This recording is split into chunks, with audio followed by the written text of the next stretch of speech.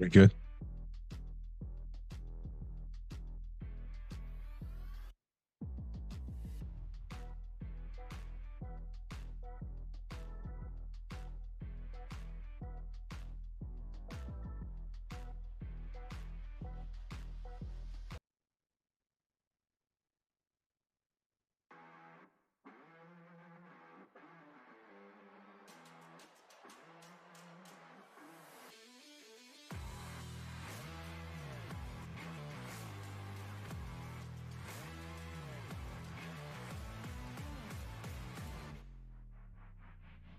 My mama would say, you gotta fight for what's right.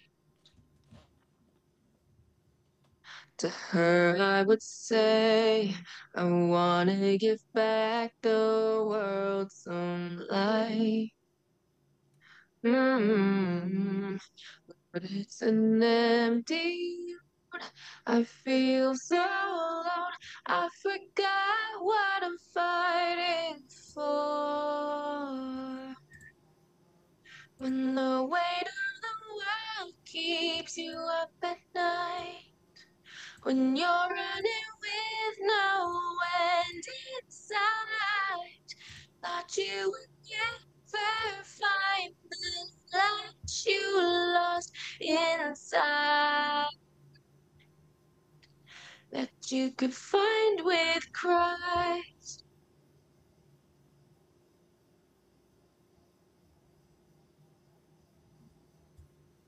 You wanna change the world, but you don't know where you should start.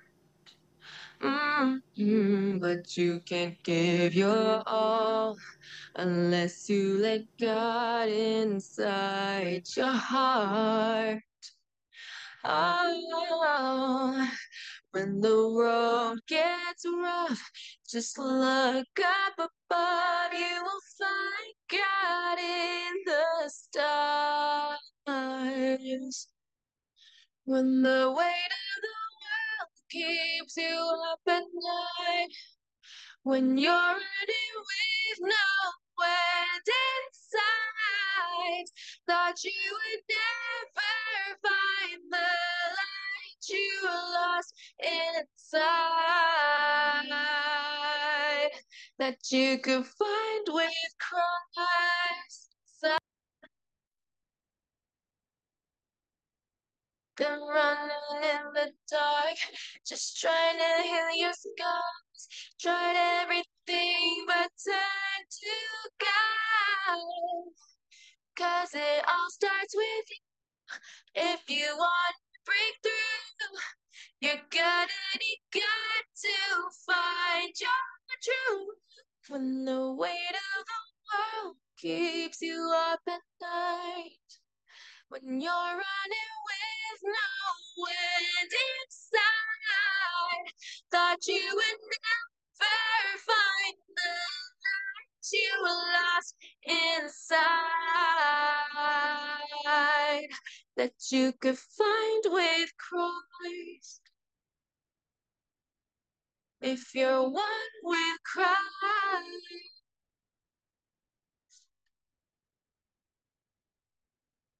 Hey, hello, Patriots.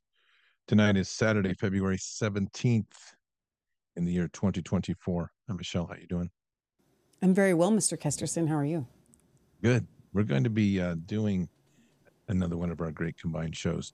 Tonight, we're going to be talking about the gospel of peace through the lens of the new film by Robbie Starbuck, which is The War on Children, correct? Yes. Phenomenal documentary. And not only Leah's going to be a little bit late, and we have a special guest, which is going to be really enjoyable. A young protege of Michelle and Leah by the name of Leah, who is literally on fire for Jesus. This young lady is, and she's watched the film, and she's going to be giving her perspective. And what is she, 16? She's 15. I had to look up what Generation Z was specifically. I'm surprised that both she and Abigail qualify as Gen Zers, but they're at the very tail end of it. Oh, wow. Okay. Well, hey, let me just make a quick call out for just momentary.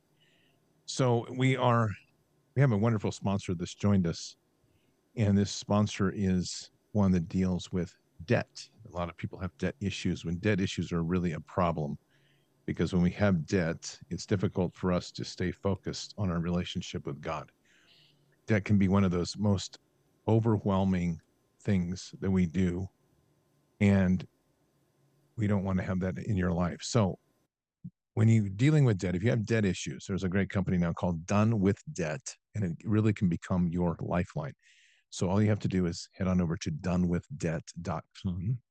They have some ingenious new strategies to help erase your debt and make it easier than you possibly thought it could be to get rid of that debt. Many of these things are time sensitive, so it's important to get hold of them and they'll do an assessment of what you have, what you qualify for. They'll figure out ways to cut your interest rates. They have a skilled staff of negotiators to help you bring your debt down and get rid of it permanently out of your life without having to deal with bankruptcy or a loan. So head on over to donewithdebt.com. Check out their brilliant experts they are, and in helping you eliminate debt and get into a debt-free lifestyle. So again, donewithdebt.com, donewithdebt.com. Check them out. You'll be very happy you did.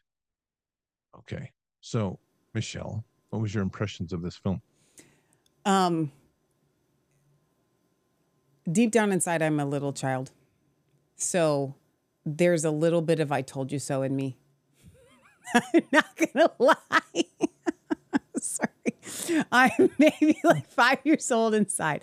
But literally, there were several times where I was like, ain't I been saying it, Miguel? That's from Independence Day. Ain't I been saying it? You know, the aliens are real. They literally abducted me. Ain't I been saying it?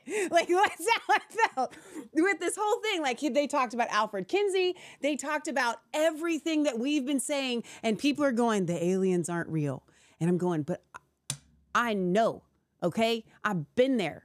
And so, yeah, that my impression of the film, if I'm not being completely immature about it, was that the Spirit of God is moving in a direction. And I got a word going into 2020 that said, for those who have tuned their dial to hear what the Spirit of the Lord is saying, they will hear this. And for those, and so what I thought was, wow, Robbie and his wife really have their dials tuned in to what the Holy Spirit is saying. My impression of the film was they expertly grasped the satanic push on society targeted at children specifically. This goes back to like Baal worship and Molech and like passing your kids through the fire.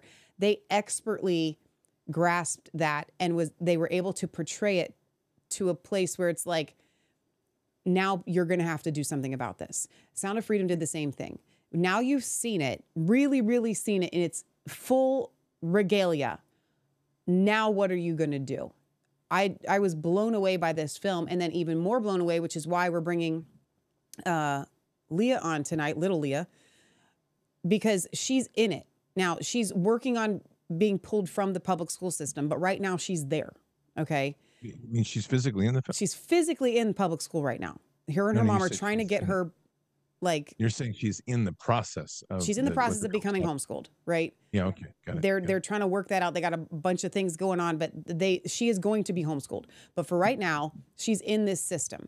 And so to be able to hear her perspective, Leah Faith was like, we really need to get Leah and Abigail on to talk about their generation.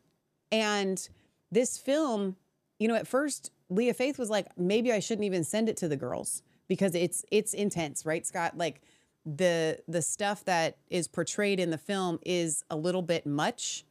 It's some of it I would consider rated R, but it's rated R as in real.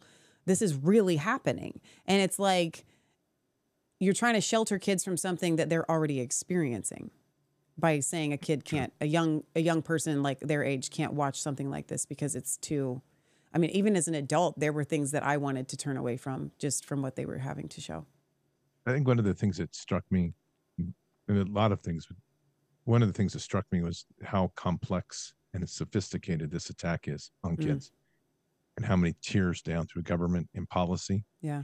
And there's a stereotype going on out here that the LGBTQ movement and this transgender conversion surgeries, because of the way it's being highlighted, is mainly being driven by white um, people. Mm-hmm.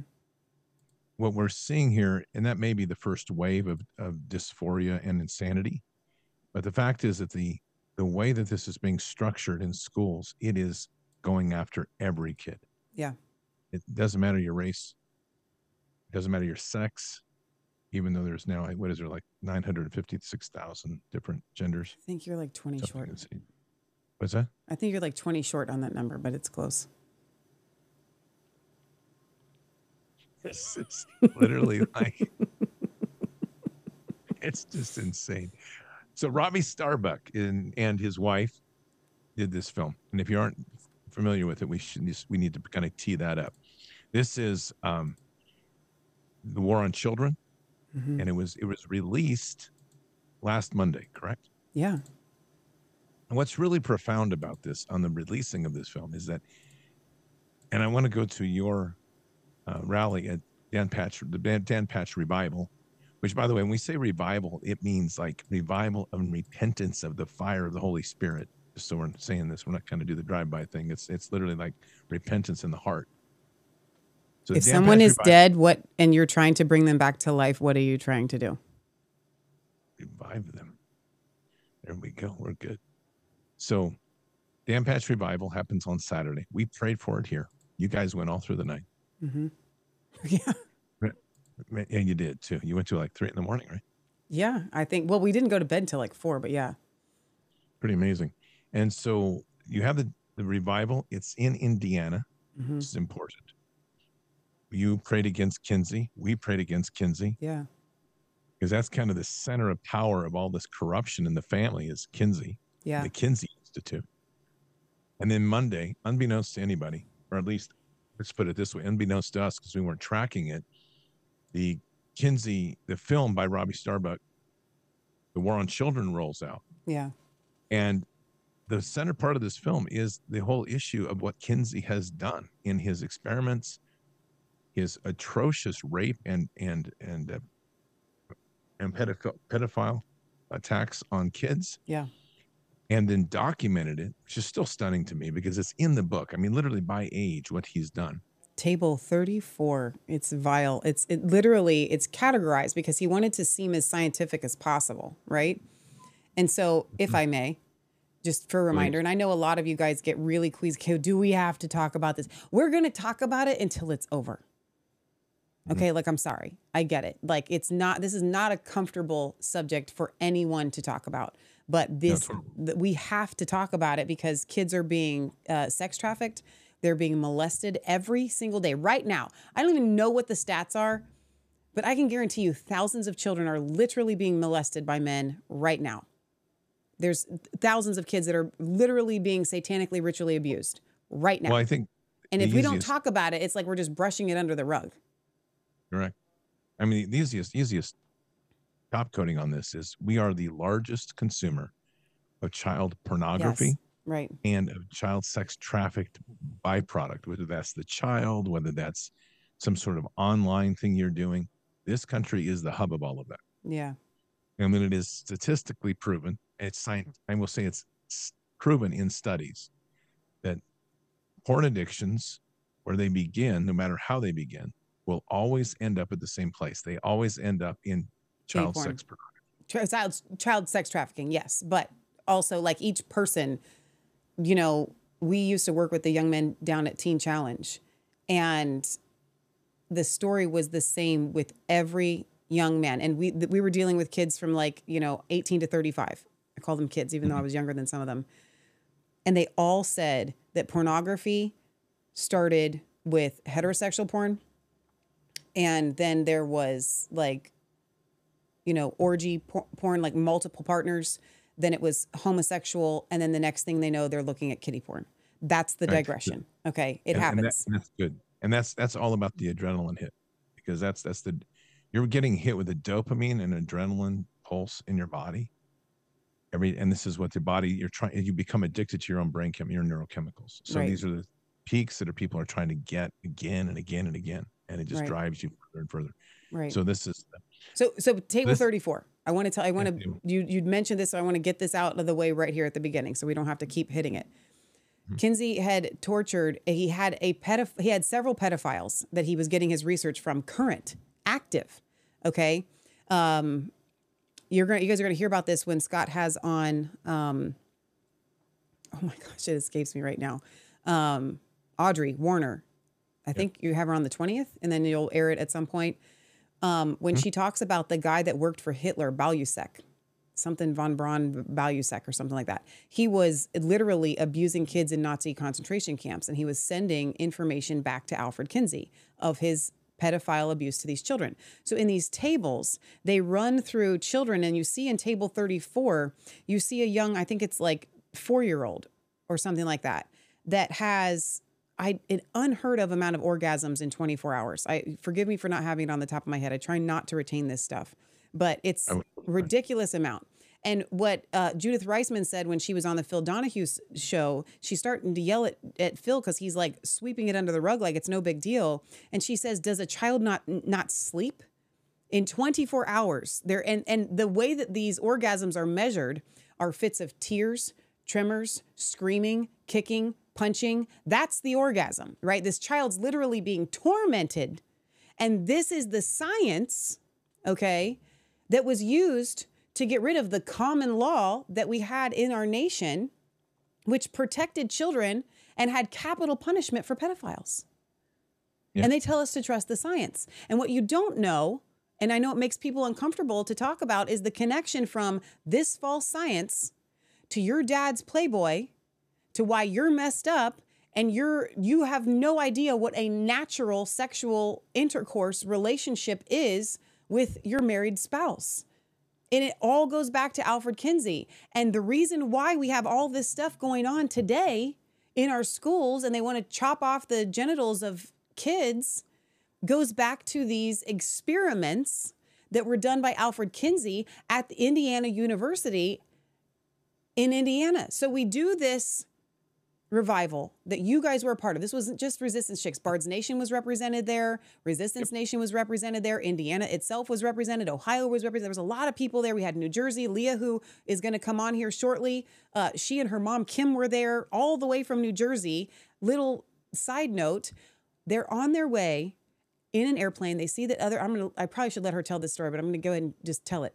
They see people with their Bibles open. They start talking to them. They were headed to a revival 30 minutes away for a week-long revival. So God literally must have said, I need people to come from all over the place. And these people are coming from New Jersey on the same flight to bring down heaven, to open up the stores and the doors of heaven, to bring angels through, to put a stop to this ridiculousness. And then all of a sudden, Robbie Starbuck's film just so happens to debut like the next day or 2 days after. I don't like, that's not a coincidence.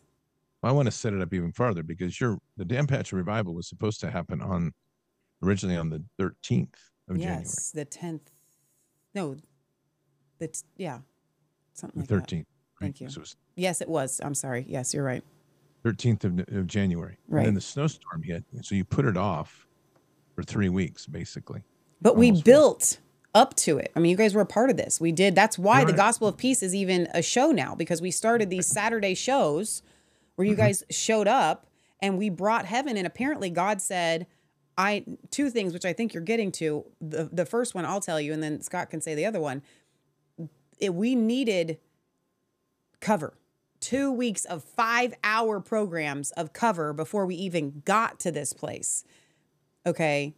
And that's so important. And then I'll just go ahead and say it. I think that you're about to say, I believe God moved it so that it was going to come out right then that weekend before this, because their premiere was set already, right? They were going to launch it that Monday, but to move it so that we're giving all the force that we possibly can right before this film launches is amazing to me. I think it's incredible. And I think that, just as you said, this sort of, we're dealing with praying into principalities and trying to take back spiritual territory on something of this dark level of darkness and evil. It was a 2-week buildup, Yeah. almost 3 actually. Well, 3 if you count it. I mean, the actual weeks. It was 2 weekends, but 3 weeks. 3 weeks before, and we've had 3 different shows that we did. Bring that in. Oh, look who's on. Leah's on. She's coming. Okay, we're gonna have one of our guests come on right now. Special, very special guest. Scott can tell you how much I brag on these girls. So these are Leah was at Bards Fest. Yeah, with her mom, Kim. Leah is on now. Should she have her camera on? Not yet. She'll get it. She's a professional. Oh, there's her mommy. Hi, Kim. Kim was at Bards Fest. Leah was at Bards Fest. And there we go. She's a Gen Zer. She knows what she's doing with all this tech stuff better than we do. Gen Z. Your mic's still off, by the way. Leah, you need to go turn your mic on. You're muted. There you go. Yeah. She's got it. Okay. Okay. Oh, you're great. Oh, you're great. Good. Oh, there's a little echo. There's a little echo. What do we want to do about that, Scott? I don't know. It's feedback. Someone else has got another mic on. Well, no, I think it's just coming through her cell phone. There we go. That's good. Can you still hear us? Yeah. Okay. Okay. We're good. All right. Easy. How are you? Good. How are you? Good. So we're you know what we're talking about, right? Yeah. Did you go down to the revival at Dan Patch? Yes. Okay, so let's introduce you first. So this is Leah Lumba, right? Is that right? Yeah, Leah Lumba. And your mother. Hello, Mom. How are you? Hi, Scott. How are you? I'm good. Nice to see you. Same here. So, how was the revival? How did you like that? Done it? Really awesome. It was so you could just feel the presence of the Lord the entire time. It's awesome. So you're 15 years old and on fire for Jesus, which is great. It's always inspiring. I'll tell you right now. So that's good. So you managed to see this new film, right? Yeah. We want to hear your thoughts. You're right in the middle of all this. I want to hear your thoughts. So while I was watching it, I was jotting down notes and stuff because there was so much going through my head and all this, and a lot of the stuff I recognized from going to public school, and a lot of the stuff I saw in the kids in my school that I was seeing the same kids in the documentary. And then I was just able to make all these different connections about what I'm seeing in public school and what I'm seeing in the documentary, and the way that teachers and society is trying to attack our teenagers and our children, and the way that they're trying to confuse the parents and make the parents think that this is normal, this is all okay, and then send these attacks on the children. So that the children are am I supposed to go along with this? I don't really know what to do. And I feel a lot of the time the children already have their own, the teenagers, especially in my school, already have their own issues going on and their own trials and tribulations that they're going through. And then they see these LGBTQ or all that stuff and these body transformations and these evil agendas pushed in their faces, and they think that that's the only escape. And then their parents think that that's normal and that's good for them, and that these body transformations, and that they're quote unquote born in the wrong body, and that maybe if they change this or do that or take these hormones that they'll be happier where they are. But it's the saying, the grass isn't that green on the other side. You can make these changes, but in reality you're still living in the same self. I have a question on this. Is this something you see as race specific, or is it all kids? I think it's all kids. I definitely see it just all the different grades, all the different races, genders, everything. It's just everywhere. It's disturbing in itself. Michelle, you can probably lift it a bit on the audio. Okay. There you go.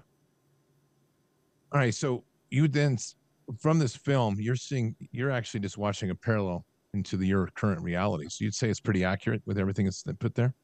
Yeah, definitely. Okay. That's all right. So talk to us a little bit about the type of things they work on in classrooms. In classrooms, are they teaching this and throughout the day, or is it just specific classes, or is it just kind of the entire programming structure of everything you're learning is trying to inoculate kids with this idea that you're gender confused, essentially. I think in my school district, it's more specific classrooms.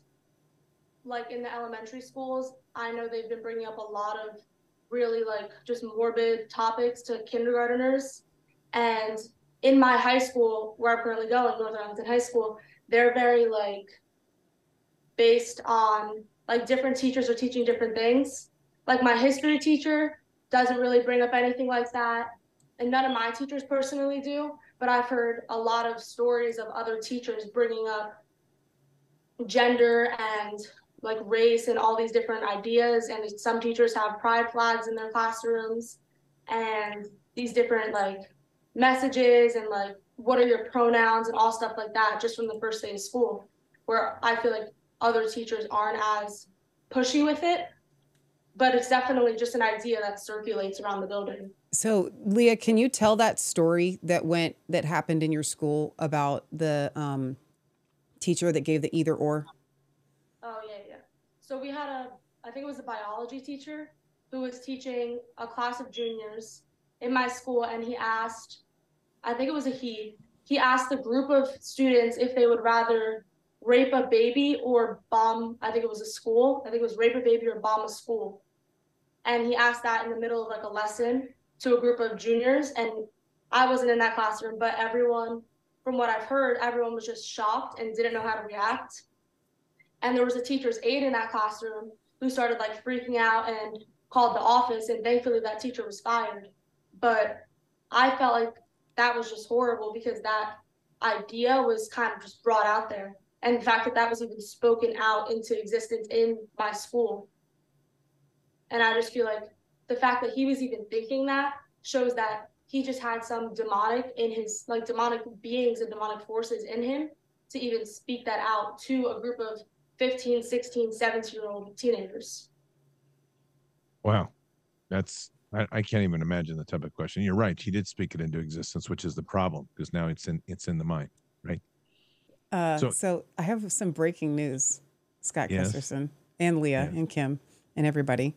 So Leah just now texted Tag from the Dan Patch Revival and said that Leah is on with Michelle and Scott discussing the war on children. And as soon as they went live, Elon tweeted out the war on children film. And Leah wrote, Kinsey is going down. So Elon Musk literally tweets out, worth watching, especially for parents. Elon Musk. So literally as soon as we go live at 9:58, we go live at 10 at the exact, I'm telling you guys, God is orchestrating everything. And God is even moving on Elon Musk to time it like right now at the same time as we're doing our show. I mean, this is absolutely phenomenal. It is.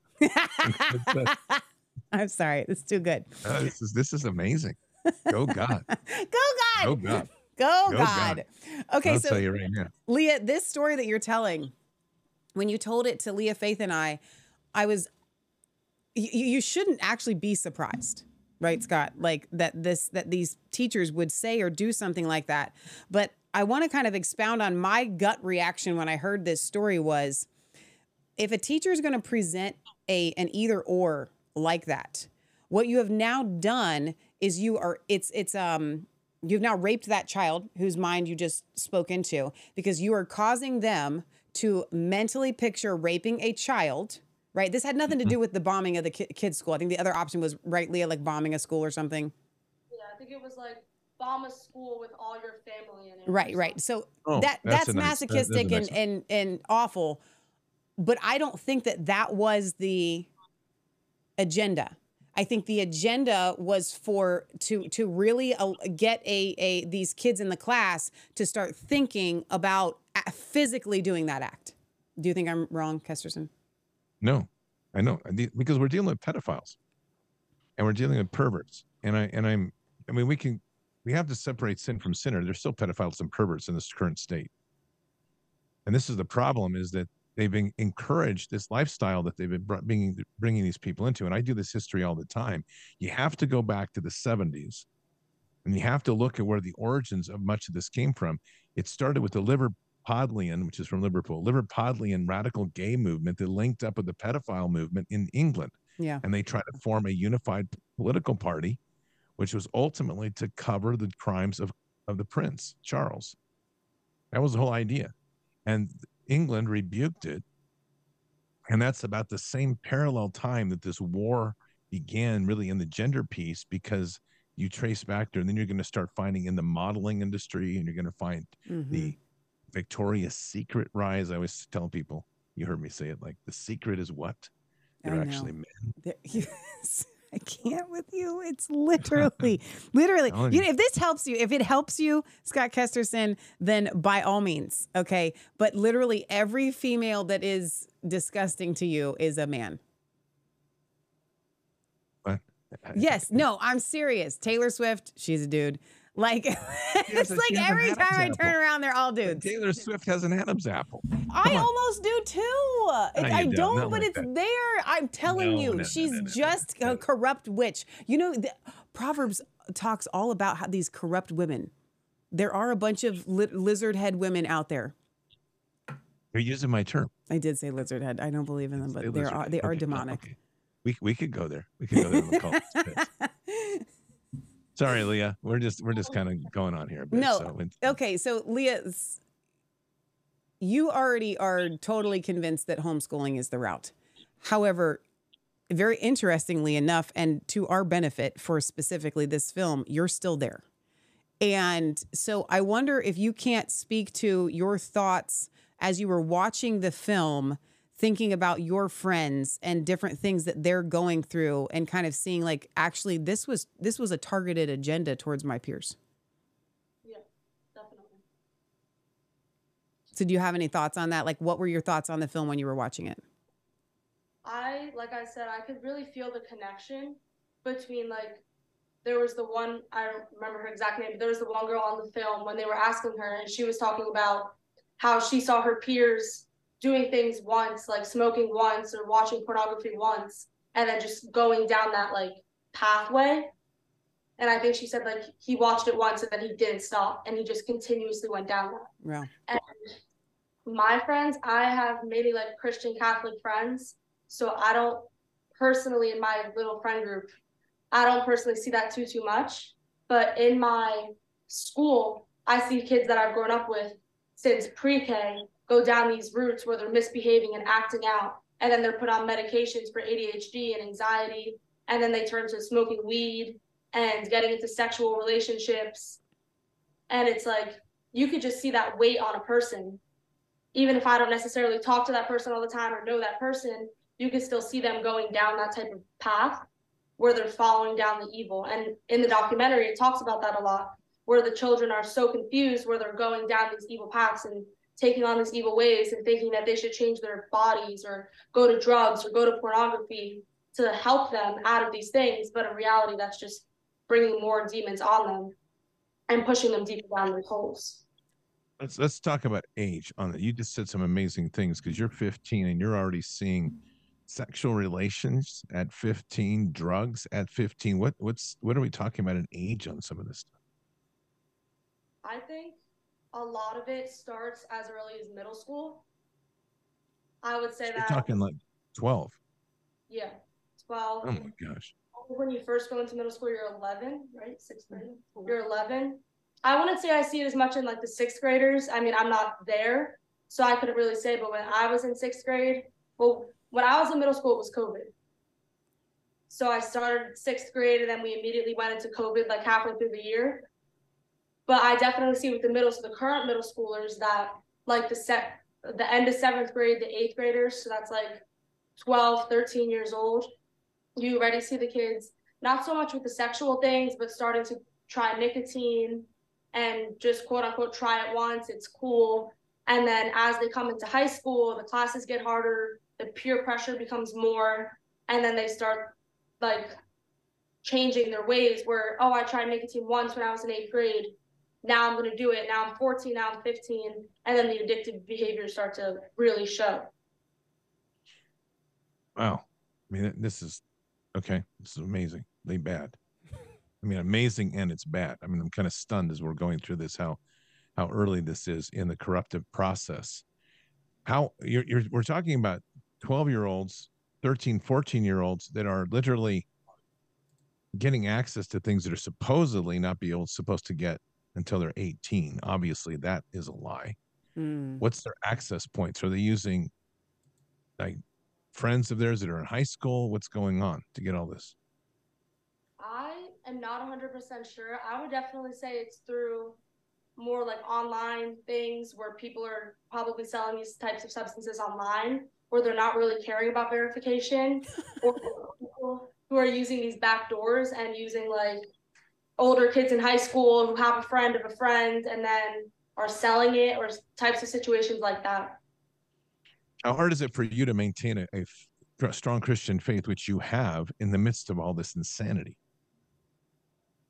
I was actually talking about this with my mom earlier. I feel like for me, I usually just kind of go into the school with just like a mindset of I'm here, but like this evil doesn't really have, I don't want to, not that it doesn't affect me because I see the evil and my heart cries out to those children, but I don't allow it to affect the way I'm believing. And I take it in a way where I'm able to understand it better and speak about it and pray about it, but I'm not allowing it to really infiltrate my mind or my heart. So I try to just walk through it with just a very light attitude. I'm here to learn. I'm not going to be affected by these things. I'm with my small group of friends who are Christian Catholics around like that religion base. So I try to just keep a very focused mindset on just like I'm here for school. I'll sometimes be walking through the hallways and just saying a prayer in my head if I see something or I like hear something that I just don't want to enter me at all. And I just try to keep as strong as I possibly can in those situations. You carry your Bible with you? I don't bring my Bible to school. Okay. No, I'm curious. I'm not, it's not a judgment. I'm just curious if you do it or you have to. I mean, I'm totally impressed with what you're saying. Let's be very clear. It's incredible. I mean, Oh, you're literally like walking into the trenches of warfare so and you're Leah, keeping your armor up. Leah Faith sent this word, Leah, that you sent to us earlier. Is it okay if I read it? Yeah. She said, the Lord was speaking to me. This was about the documentary. And this is Leah, This our is from guest Leah, tonight. little Leah right here. And we have two Leahs. So we got little Leah and Leah Faith. This is how we differentiate. She's not actually little, but she's littler than our Leah. So there we go. And younger. The Lord was speaking to me. Society and worldly things are trying to corrupt parents and adults and then attack the children. As a child, we are told if anything weird happens or is going on, go to mom and dad. Then the school systems try to take parents out of the equation, try to tell the kids that if you are not ready, you do not have to tell your parents. We will make these decisions with you, but a child cannot consent to these things. A child who cannot go to jail for life or cannot get a tattoo cannot give informed consent to mutilate their body and cannot give proper consent to take hormones. They are corrupting the adults, trying to make these woke agendas normalized to new parents. These generations are crying out for help as these demonic forces are attempting to attack, and we must stand righteously with God against the evil and free our children from the war placed against them. We must free parents from the corruption they have come to believe and bring God back into households, bring God back into parenting, and bring God back into marriages. Our generations have such a moving fire for God and they need direction. We need to instill them and prepare them because trials and tribulations may happen and this is war, but we must be bold in ways and be ready to put on our full armor of God and walk through this time with one goal: to free our children and share the gospel. One Bible verse that really stuck out to me was Proverbs 31:8. Speak up for those who cannot speak for themselves, for the rights of all who are destitute. We must speak up for these children whose voice is being taken away and bring them to God. Tell them God loves you. He made you perfectly in the right body and with the right mind, and give them the biggest spiritual weapon of all, the Bible. She says, I know I touched on this in the Marco video, but I also wanted to send it over here and go a little more in depth. That is from a 15-year-old. I was just going to say the same thing. A 15-year-old. Nice word, Leah. Beautiful word. We just need like 100 million adults to get that. Leah, can you expound a little bit on this idea that you see it as a demonic agenda? So I see it as like I said in the message, like demons and demonic forces and people that are pushing these like woke agendas and these demonic things against parents, making parents think that these things, which are actually evil and evil demonic forces, making the parents think that this is normal. If your child does this, like this is just the new trend of 2023 and 2024. And if your child does that, just support your kid. But really, it's just teaching, especially newer parents, that these demonic things and these demonic ways are just the new way of the world. That trying to say that like God isn't in schools and God does not need to be in your marriage and you can still have a good marriage and raise your kids right. And then these children are faced with these demons through social media platforms, through schools, through their teachers, through their friends. If a lot of the times I see like let's say a 14-year-old boy and his 16-year-old like cousin or whatever vapes, and then it's like, oh, just try it, come on, it's cool, it's normal, every boy does it. And then that kid tries it and likes that flavor, that color, and then wants to keep doing it. That's a demonic press. And people just see it as that's society, that's boys nowadays. But it really is just demonic presses and demons that are trying to enter in these different ways through worldly things that have been made so normal. I would say your own testimony and be able to walk in your day and putting prayer in your head, you're reciting prayer in the midst of this trench warfare is testimony to the power of faith and the probably also equally a testimony to the lack of spiritual armor of your peers. What's your thought?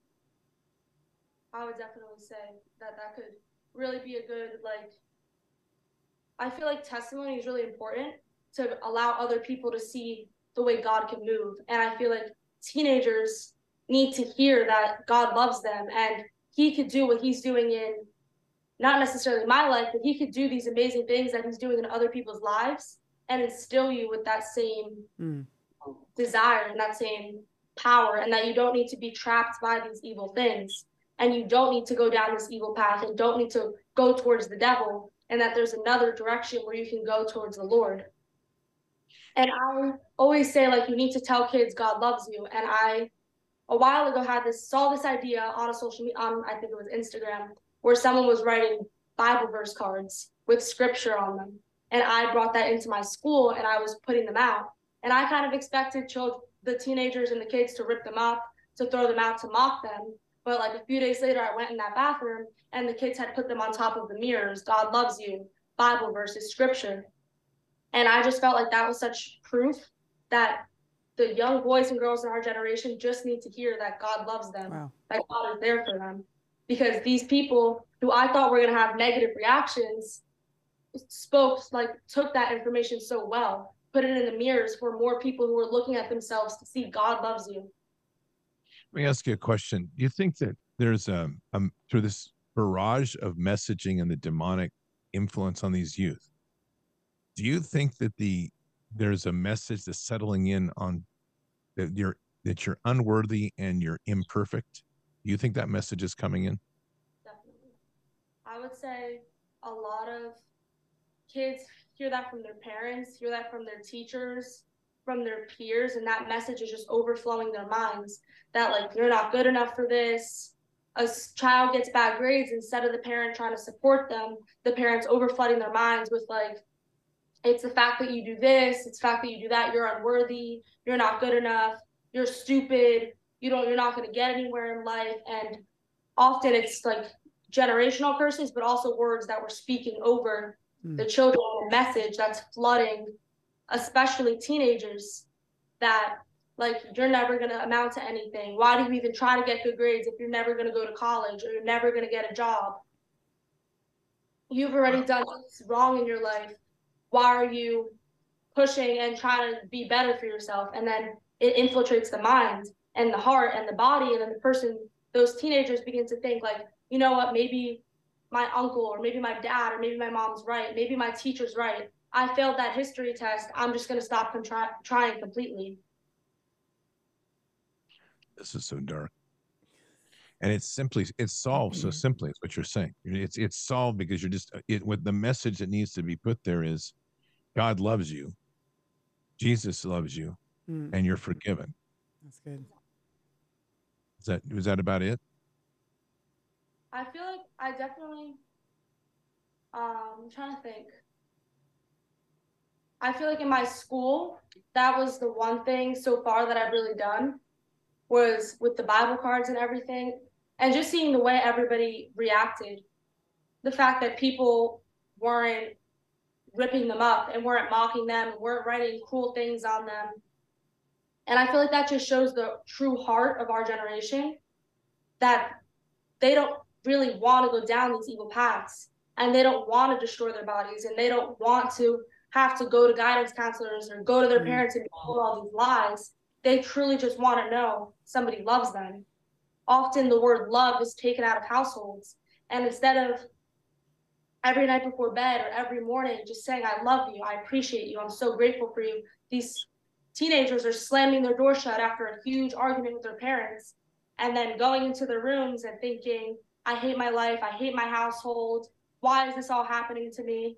Instead of knowing that they have parents who love them, God loves them, and there's a community of people who love them. I just want to emphasize this point.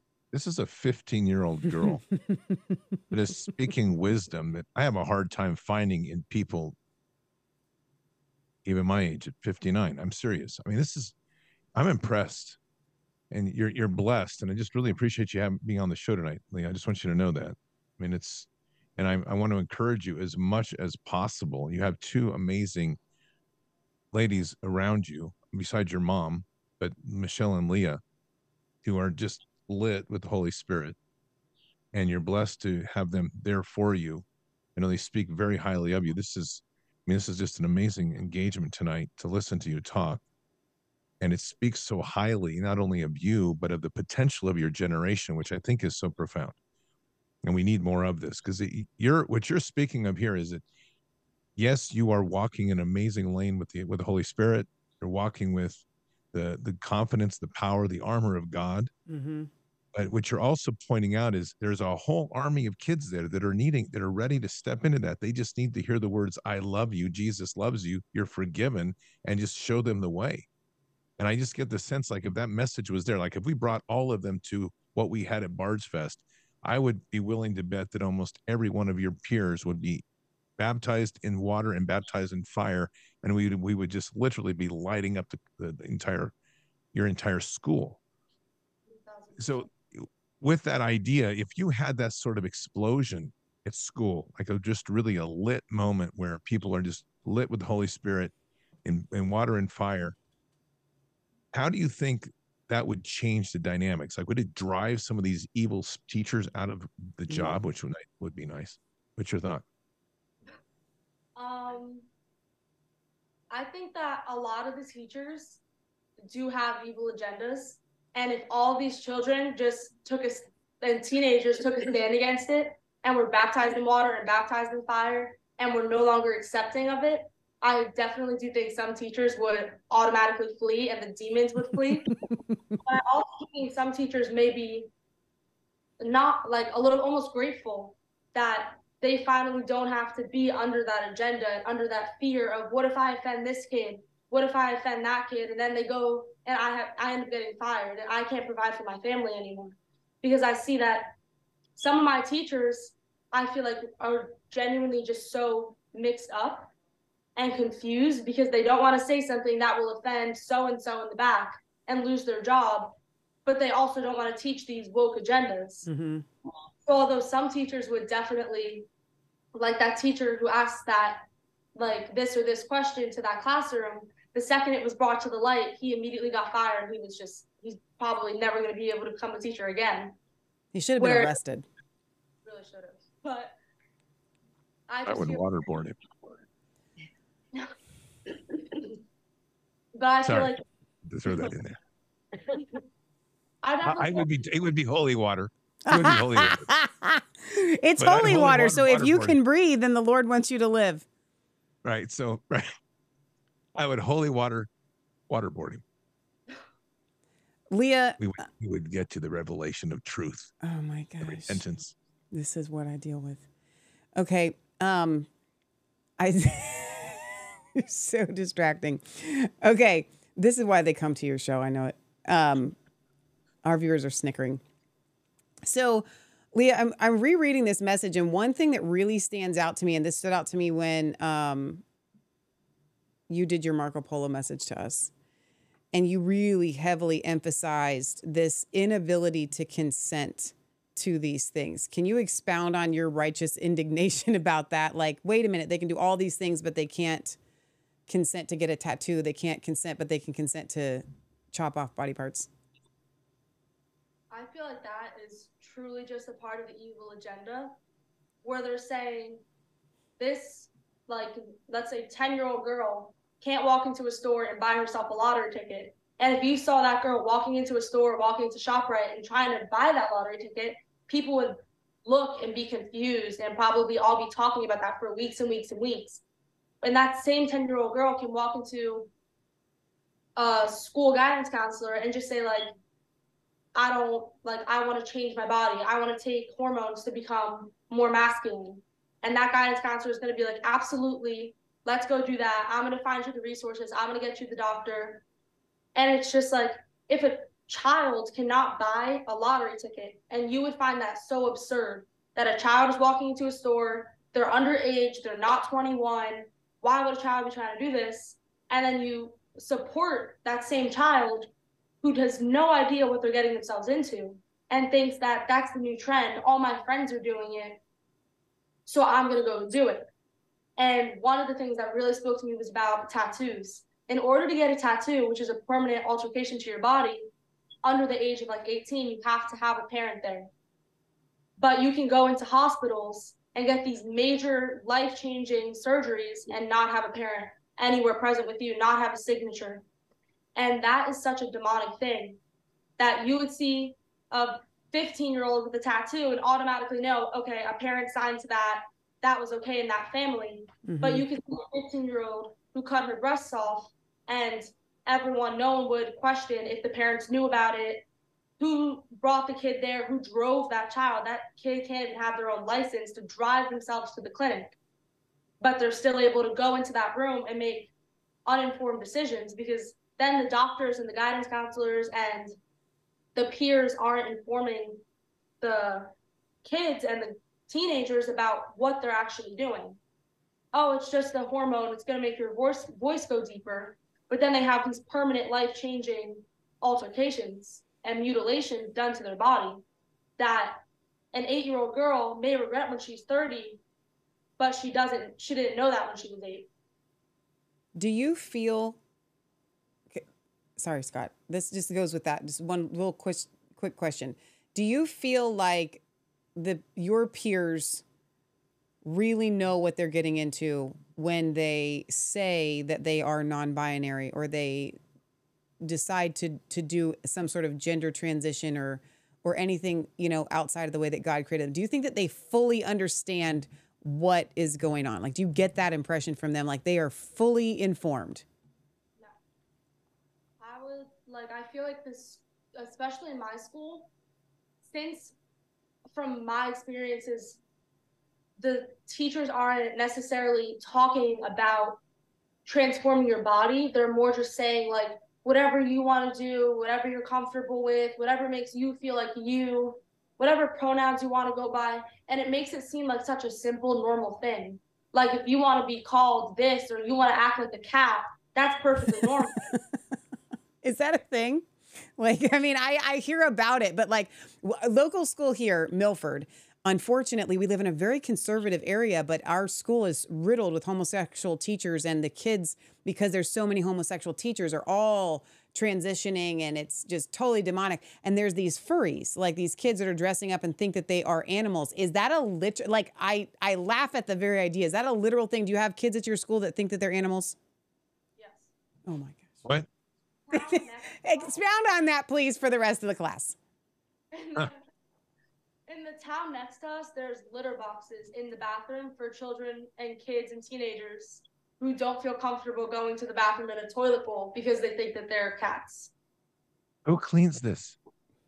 I have no idea.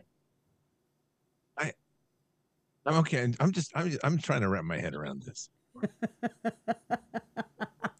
I think that Milford has those same litter boxes. I kid you not. I'm pretty sure that I've heard that that we do, because all it takes is one student, right? Okay, Kim, you come from a different generation. Yes, so do I.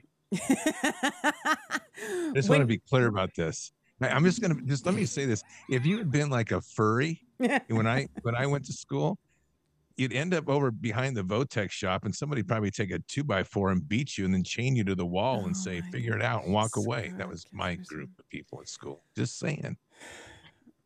What are your thoughts on all of this, Kim? Well, the thing with the furries, the parents actually knit ears for their kids and send them to school with little knitted ears, and they think it's so adorable that Susie thinks she's a cat. And the absurdity behind the parents actually co-signing, wow, oh, my daughter wants to be a cat, is completely ridiculous, because if you can't stand up with your child and say, hey, you thinking you're a cat is not okay. We need to talk about this, you know. And for me, I pray over my children all the time. When Leah leaves the house, when she goes to bed, I play the blood of Jesus over her all the time to protect her from all these things that are going on around her. But the parents that are just saying, oh, well, it's okay. The teachers are afraid to speak against what's going on because the parents go in like tyrants and fight with the teachers. So it's become so normalized in the mind of the parents. And then kids that are transgender get special attention by all the teachers. They go into the school and they get special attention because the teachers are afraid of offending them.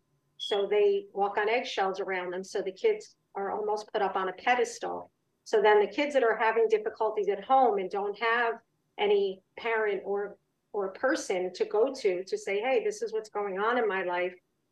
Those children are looking at the kids that are getting the special treatment and saying, oh, wait, if I do this, I can get special treatment. If I wear a binder and go to school and say I'm a boy, then I'm going to get looked at like I'm something different and special. And they thrive on that attention. And that attention should be, like Leah said, Jesus loves you. You have alternative options.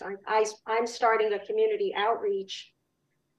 I started with the Board of Ed a couple of months ago, and my next door neighbor, her daughter, who is 4, came home and told her dad that daddies can wear dresses, and that my teacher told me that I can touch daddy in a certain way. And if you have certain body parts, and she was speaking of male genitalia to her parents at 4. Wait a minute, but just pause. I know you're on a stream of consciousness, which is very fascinating to me, and I just have to. Okay, hang on. This child said that the teacher said that she could touch daddy in a certain place. Yes. Has this teacher been arrested? No, there was actually a book presented in the classroom that literally makes me sick, that it was a 7-year-old girl masturbating her dad and pleasuring her dad, and the dad was crying and the daughter was questioning, daddy, did I not make you happy? And they read this in the classroom to these children. Okay, Scott Kesterson and I just both, the hair on our backs stood up at the same time because I watched it. Okay, hang on. Wait. This is a book in the school? That was read in the classroom about... I swear I'm going to go get my sword right now. Oh, wait a minute. Kim, I can't. We're going to get to your outreach in a second. I just need to establish some parameters here. This is happening in a place that you are aware of. Like, this isn't hearsay. This isn't some sort of like viral video. You know of this. My next door neighbor, who I spoke with at length, and I went to the Board of Ed and got the curriculum and started a problem within the Board of Ed, arguing with them about what's going on and why a 4-year-old child would be being presented with such horrific information. It's literally condoning incest. It's not condoning, it's educate. Reading, writing, and arithmetic. A little bit of history. Hang on. Science. This is sex education is not sex education. It's grooming. At this point, burn the building down with the people in it. I just got converted to Kesterson. Like, I can't. This is, I'm sorry, that you don't, no. All of this stuff was done behind closed doors, but now you're talking about being, okay, so what happened? You go and you're fighting the board. What happens? Unfortunately, because my children are not in the elementary school, I'm not privy to all of the information. Okay. So I went to the Board of Education meetings, and I started a group on our local Facebook and start trying to get other parents to engage. But the parents are afraid that their kids are going to get singled out. The parents are just afraid. It's what kind of parents, what kind of people are, this is my generation. What is wrong with these people? Like, these are not parents. I'm just going to read Matthew 18:6. Here it comes. But whoever causes one of these little ones who believes in me to stumble, that's it, stumble. This is NASB 1995, one of the most accurate translations currently. Wow. It would be better, and I want to stress that word, better, for him to have a heavy millstone hung around his neck, stress heavy, and be drowned in the depths of the sea. Can you imagine what you get if you don't get the millstone? This is insane. I really have I'm just going to go on a bit of a rant for a moment. Sorry. Go ahead. Kim, sorry, forgive me. Leah, it won't be bad. It's just going to be me being honest. Biblically, these people have no right to exist. Biblically, when you do something like this, the community has the right to put a millstone around that fool and throw him into the lake and watch him drown. And it's just the way it is, because I've said this before. I could do this and walk before the throne, and people would be like, "You did a crime." I'd be like, "God's not going to forgive. He's not going to condemn me. He's going to celebrate it because I took care of a pedophile." This is insane.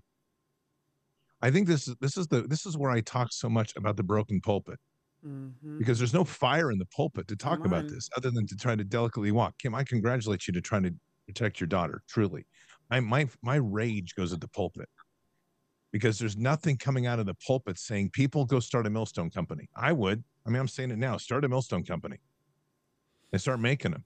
And then we need some people to start tying hedgerows. Minute. You cannot. This is literal inciting violence.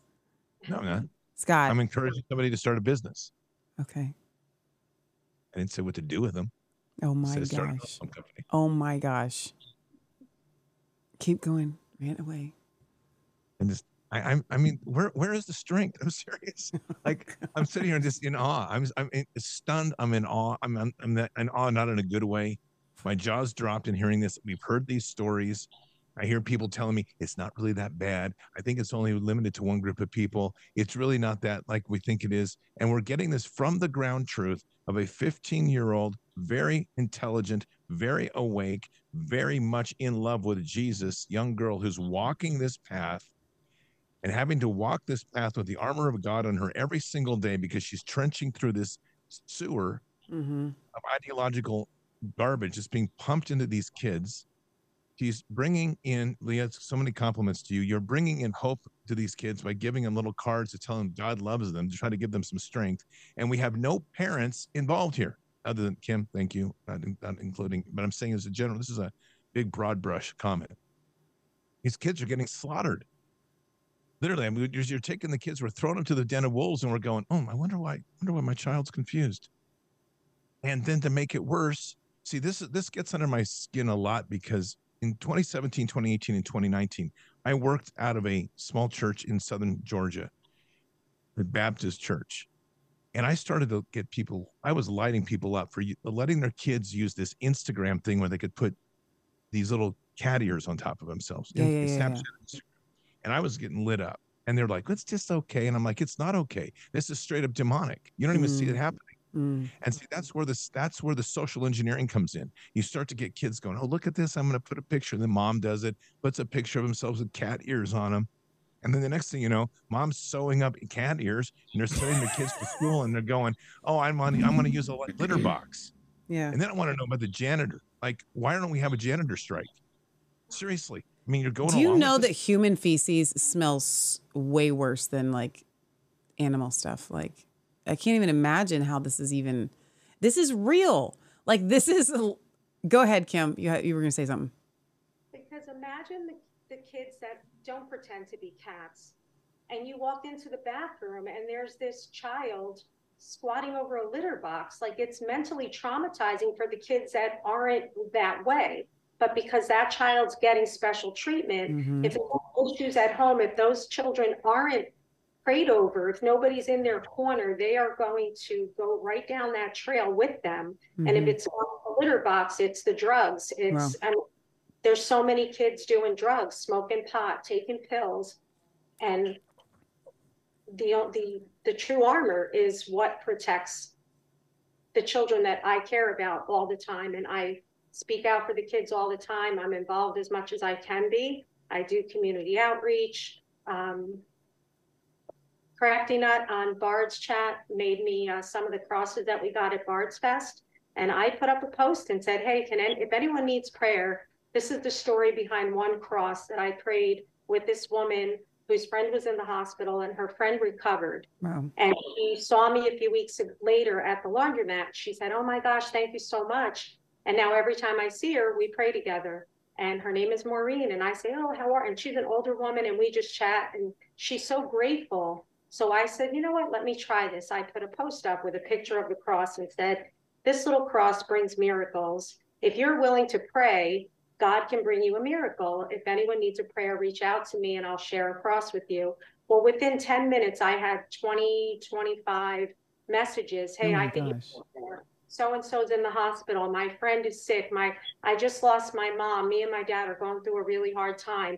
And that cross I met with these people and I had them come to my porch and I said a prayer with them. And some people didn't want to say a prayer with me, but I left the cross for them. And I said a prayer. I said, I'm praying for you. And then about once a week, I'll reach out to each one of those people and just say, just thinking of you. How are you? Do you need a prayer? Wow. Say, oh, my uncle so-and-so. And everyone is seeking Jesus. They just need people to engage them. And if you really put yourself out there to engage people and just say, people are angry with me. And I say, you know what? I'm going to say a prayer for you. God bless you. And that makes them more angry. But sometimes you have to just take a step back and really just put it to prayer and tell people, hey, I'm willing to pray for you. Do you need a prayer? And it is so powerful that little cross has brought so many people to God, to a prayer, to just pray together and bring us all together in unity. People just have to be willing to reach out. Leah, do you have a Founder's Bible? My mom does. Michelle, would you please send her one from your stock? Absolutely.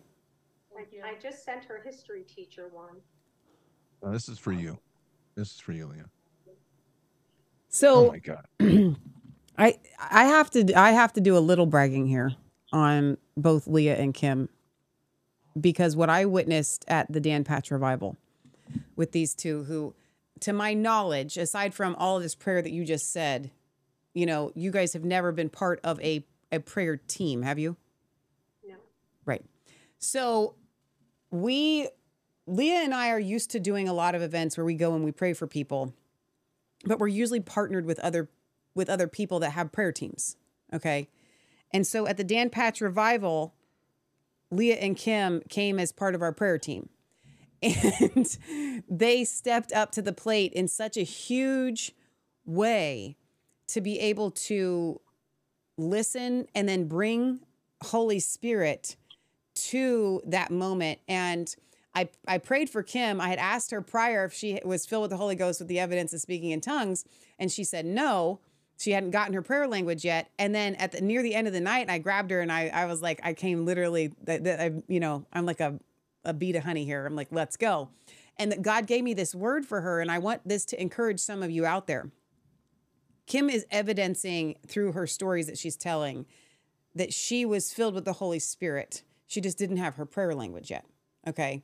And so immediately, practically, we're praying, and and Leah's standing in front of, little Leah standing in front of her mom, holding her hands. And I just literally said to her, "You're already filled with the Holy Spirit. You just need your prayer language." And she starts praying out.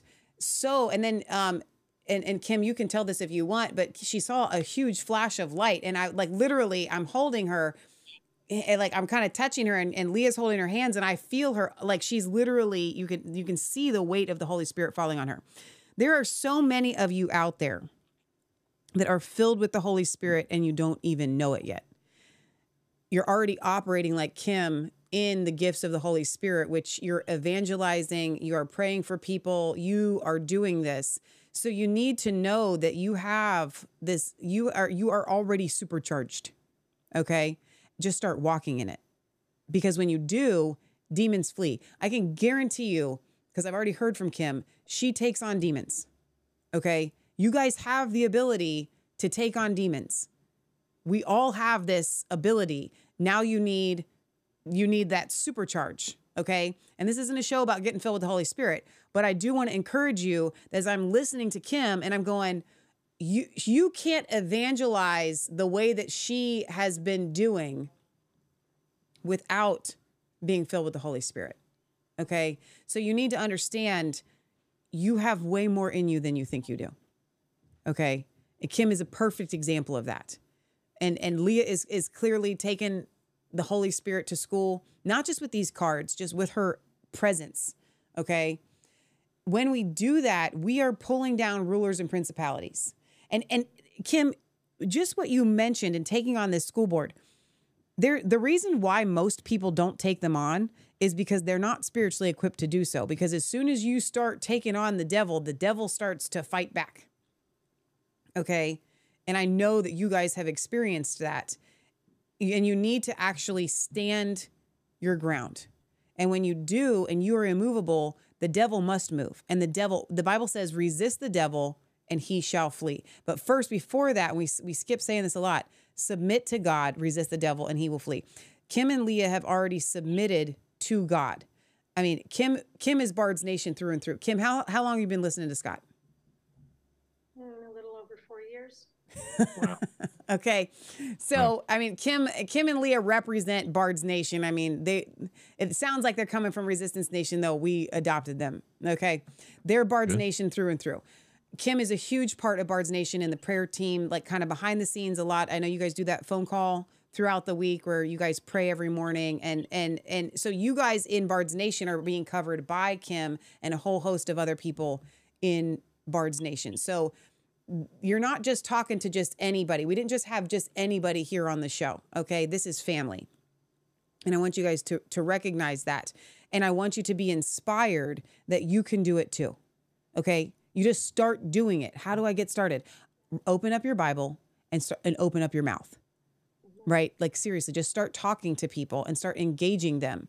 Kim, have you seen the documentary yet? I have, yes. Okay. What were your thoughts as a parent?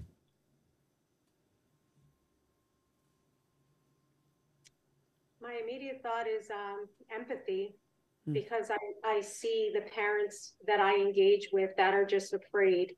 They don't want to ruffle anyone's feathers. They don't want to upset their child. When their child's confused, they don't know how to really address their child and say, hey, it's okay to be confused. I'm here.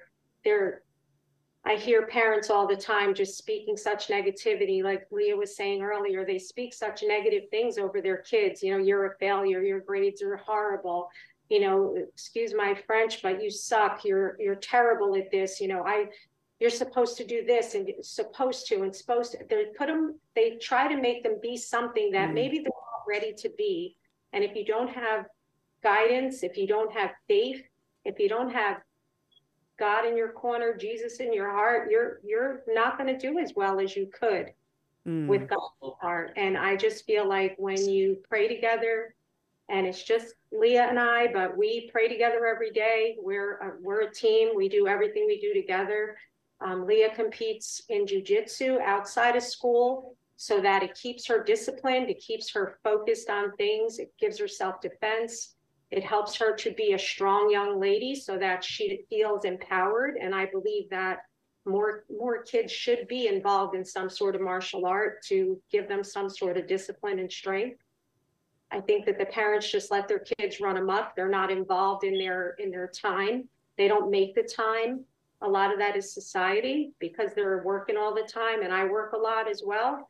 But I always make time when I can. I make the time. The Dan Patch revival, we booked the flight at 10 o'clock on Friday night, and as you know, we got there. We drove an hour and a half, rented a car, got there, and we flew out the next morning. But we were there for the important part. That's And good. it's just, to me, the parents have to step up and be there for their children. You have to be accountable for your time with your children, to sit down at the dinner table and just say, so how was your day? What went on in your day today? Even if it's 15 minutes, to sit down and really just engage your time with them, to understand and want to know what's going on in their life. And at the end of any conversation, to always say, I love you. I'm here for whatever it is you need. Hey, Leah. She can't even I'm hear you. literally- She came literally down just- talking. I was telling her to stop talking. Go ahead, Scott. I'm literally just flipping between righteous indignation and tears right now. Wow. I mean, this is so evil. And when you touch evil and then you're praying into Holy Spirit and you're just feeling, I've told this story, and this is it. This is the living part of this. And it's God's sorrow and love. And this was a 3-day encounter I had, 2-day encounter. I said 2-day encounter I had with God. And I don't care what people say. This was incredibly powerful. I mean, because I hear a lot of times it's like, Jesus was sorrow, we're not sorrow. I'm going to tell you right now, God showed me sorrow, like this type of sorrow, where he's seeing the destruction of his children and seeing the destruction and people walking away from him, not because necessarily they want to, but because they don't know him and because they don't make the right choices because they've never known him. And then he showed, this part of this process was why we need to love so much more, why we have to pour more love into this. And so Leah, little Leah, your discussion today you're going to be Leah Faith tonight and then little Leah. That's what we have to do. That's what we've done here. Okay. So little Leah, you're talking about bringing those cards that talk about God loves you, and then the scripture, and then having the kids put them up on the wall. I mean, that's just is so moving to me because the solution isn't difficult. Where, the solution by evil is drugs and complications and counseling and everything possible to continue to scramble the brains of a child, and then surgeries, which destroy them forever. And of course, the parents that do that become complicit in one of the greatest crimes that they could ever do. That crime being the crime of mutilating your own child. And they will forever defend that transgender moment because they can't face, most of them can never face the requirement of what it takes to be repentant in that moment for what they did. So they will forever be the defenders of this evil that they did. The children are mutilated, there's like parts of this, when you start to see how Jesus moves, whether it's the child that's confused or the child that's been victimized, you start to see the healing at any point along that is when these young children are being given Jesus as a solution point.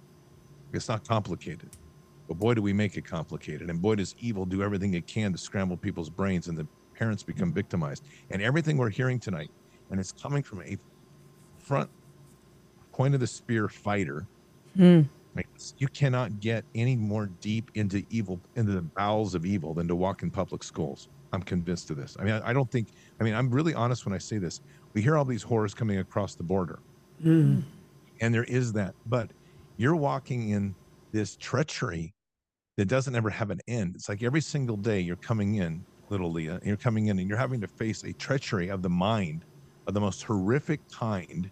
It's assaulting you, coming at you. You have to constantly keep your prayer and armor up. Bless you for what you do.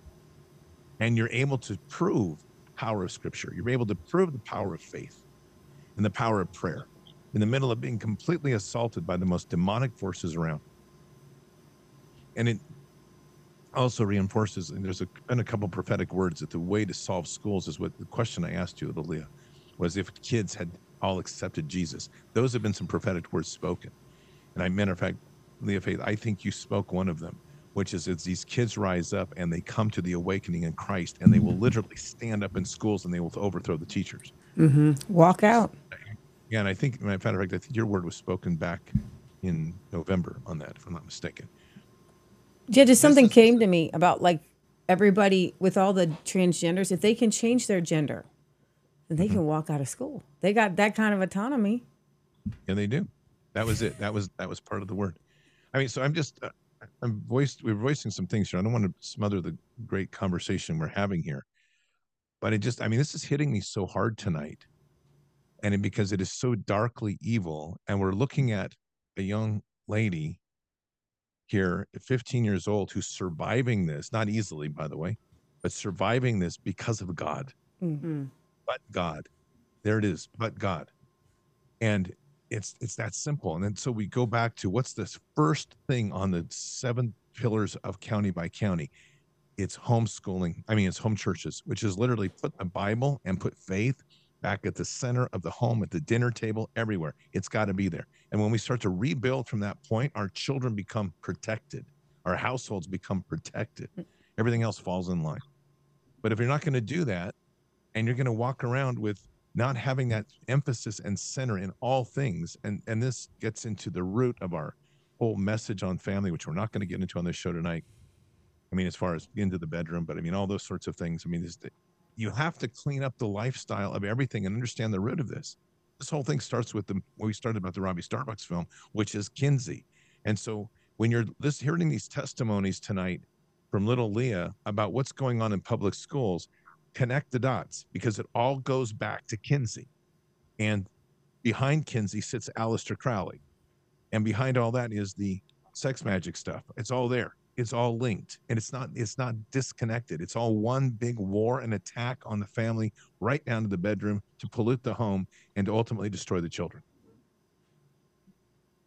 My rant's done. No, that's so good.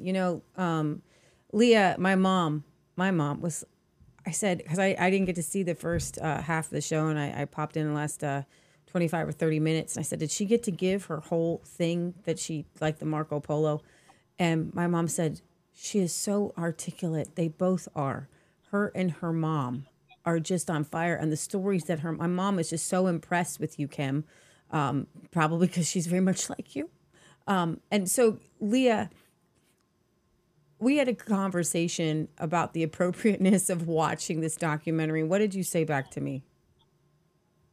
I honestly me and Abigail are both saying about how these things are so real, and we have to see them and know what they're doing in order to put on our armor of God and fight against them. And unfortunately and fortunately, people are going to be seeing this documentary, and it's being pressed, and it's like unfortunate that these evil things are even out there, but it's amazing that God is working in these amazing ways where we're praying against these evil agendas, and then this film was automatically being put out. And Leah Faith, you were saying about how it was definitely certain parts of it which were hard to watch and certain parts of it which were a little bit vulgar, but it was just so almost commissioning to watch that and realize that this is so real. And I know it's real because I do go to school, but it's now this is bringing it to the light, and the demons want to hide in the darkness, and the only way to truly expose them is to put the light on it. Come on. This film is truly just going to bring the light and God willing, open the eyes of so many parents that this isn't normal. This shouldn't be, that my child, they told me this is just a phase, this is just going to happen, but then they're making permanent altercations to something that should just be a quote unquote phase. And I feel like this is just the light of the Lord shining down on such a dark shadow. I'd like. Oh, Scott. No, I was just going to say I would have liked to see Abigail's mom and Abigail sit down and watch this, and your mom is a little bit more. She's an activist, right? So she gets it a little bit more, and you guys are in New York.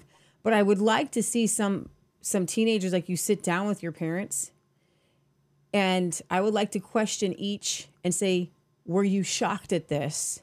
And find out, like, make a list of the most shocking things, maybe things that the parents didn't know, and the things that the kids didn't know. And my question, I guess, for you, Leah, were there things in there that you didn't know, or did you pretty much know everything? Were you shocked by anything in that video? I would say I definitely knew most of that information. Coming from a public school, coming from living so close to New York, me and my mom very openly talk about the hard topics like that, just so that I'm aware and I'm not falling down these same evil paths. That's good. Because like I said, the only way to get rid of these shadows is to shine the light on it. And the light is also having knowledge. If we don't have knowledge about these hard topics, then we're not able to really go through them properly. So I feel like I knew most of the stuff that was being spoken about. There was definitely like maybe very small details of statistics that I didn't really know, but for the most part, I knew most of what was being And spoken. that breaks my heart. That she already knows this She's stuff. 15. Isn't that sad? They can't just be innocent at 15, although somebody, I forgot where the subject of fornication came up, and later in the conversation, there was like so much innocence between Leah and I that I was happy that she doesn't know all these terrible things that kids her age shouldn't know. But unfortunately, because of where we are, it's just in your face. And I would rather come from me and an educated standpoint than have to hear something in school and not know how to handle it. So I speak, unfortunately, more honest, because I feel like she needs to be armored. And if she's not aware, then she's not armored. And I just feel like that's the best option. So go ahead, Scott. But I'm just real quick. This idea has become standardized in everything we're talking about. The kids go through a confusing stage. They do not. It never happened in my generations. This is all programmed. This is all because of the education system why there's confusion. It has nothing to do with anything natural, but this is what they want us to believe. Kids are confused. It has nothing to do with that. They're breaking down. There's no foundation of faith for the majority of kids coming in. There's no armor. Then they're creating mass confusion through the propaganda in the teaching. And then it's just game on for demons. It's literally like, oh, there's a soul we can go steal today. Leah, what is the percentage of the confused kids, transgender, bi, and do you have any of the weird ones, the odd We talked furries? about the furries. We did that. Yeah, already. but what is the percentage of odd balls? I know I wrote down, like, I guesstimate, I would say probably, like, in my school, I would say probably, like, I don't know, it's kind of hard. Probably, like, 40, 50, maybe percent. What? Probably, like, 40 or 50%. So we had in a school about 1,200, 1,800, I think. We had one homosexual. One. 40 or 50%. Like, that's our Okay, guesstimate. Are we saying gender confused? Or are we saying? Yeah, can you be is this the whole specific about what kind of the things that the kids are presenting as? That's good. I would say everything. Yeah. I feel like you see so many different kids. And in the beginning, Scott had asked, is it certain races? Is it certain things that like kind of categorize it? And it's really just the kids. And it's like, there's certain kids who will have rainbow hair and start having different voices. And there's some kids. Wait, different voices? What does that even mean? That's hormones. Yeah. Do you mean hormones? I mean, yeah, I guess. Yeah. Or are they trying to put on a different voice, you think? I think that some of them are just, especially with the guys, are trying to like come into that different, more feminine voice, not necessarily immediately hormones, but I do think that eventually it does lead into taking the hormones and So they're putting on voices. Yes. Because they're trying to seem special. So when they're talking about like, are they talking about non-binary? Are they, because you're 15, so you're in ninth grade. Yeah. So ninth graders aren't really talking about sexuality, are they? This is like part of the conversation at school. They're talking about Was this in 7th and 8th grade too? Yes. This I is- think it definitely starts in like 7th grade. There have been 9th graders caught having intercourse in the bathrooms. what 9th at graders. school? Yes. In the Oh, bathroom, Oh having my! intercourse, got caught. Like And the parents are angry because the teachers reprimand the children. Mm-hmm. And then the parents get involved and yell at the principal. Well, this is her personal space and it's wait. absurd. They're getting in trouble for having sex in the bathroom, and the parents are upset that they're getting in trouble. Yes, the mothers will go to school and fight with the principal for suspending the children. Who are these parents? These are possessed people. No, this is a level of demonic possession across our country that we can't even imagine. So just 40 to 50%, you guys. That's not even. I think we're at that kind of we're at a percentage, it's crossroads. not just condoned by the parents. We're dealing with, especially in Leah's district here, we're dealing with parents who desire their children to be queer. Mm-hmm. That's just like full stop. That's what I'm hearing. They're crocheting the little cat ears for their ears, for their heads, right? These parents are defending their children having intercourse, which I don't even know if you can call it that if it's homosexual, in the bathroom. Okay. These parents, we need deliverance on such a huge scale. And I'm about to like throw the book, I'll throw my Webster 1828 dictionary at these people, because I'm hearing it, and I'm hearing it from the church, and I've heard it even from some people that are close to us, that demons aren't really real. Deliverance is overrated. You tell me when you have what it 40 is, to 50%. if it's not demonic. I'm seriously I'm processing at a whole nother level tonight. I mean, there's not much that really shakes me. To be honest with you, this one has got me my mind's just spinning. We hear about it, and I so value this testimony tonight. We hear about it, but like hearing it when somebody's walking it, it's just like if I could tell you the acts of war, you would understand, or at the time in Afghanistan, you don't. That's what I was thinking, Scott. It's like interviewing somebody behind enemy lines. Yeah, it's exactly what it is. This is exactly it. This is literally like we're getting a glimpse, and this goes back to, I mean, the film that we're working on, which is God showed me the beginning of it, and it just reinforces exactly this. Is I'm beginning the film with footage from Afghanistan with my narration that says this is based in this is the war we all thought we were supposed to fight. Mm-hmm. And then it pivots to this sort of stuff. Mm-hmm. I mean, this is the insanity of what we are dealing with. We are dealing with, if we're going to say a quote invisible enemy, here it is. Yeah, I think that Abigail and Operation Deliverance speed is what we need. I think Abigail and Leah, their testimonies will need to be. I was literally in texting this right now to Scott. Documentary. We got to literally is typing this. We got to sit down with them and have a note. I'm thinking, okay, at BardsFest, April 8th, the solar eclipse, which I'm already counting on you guys going to.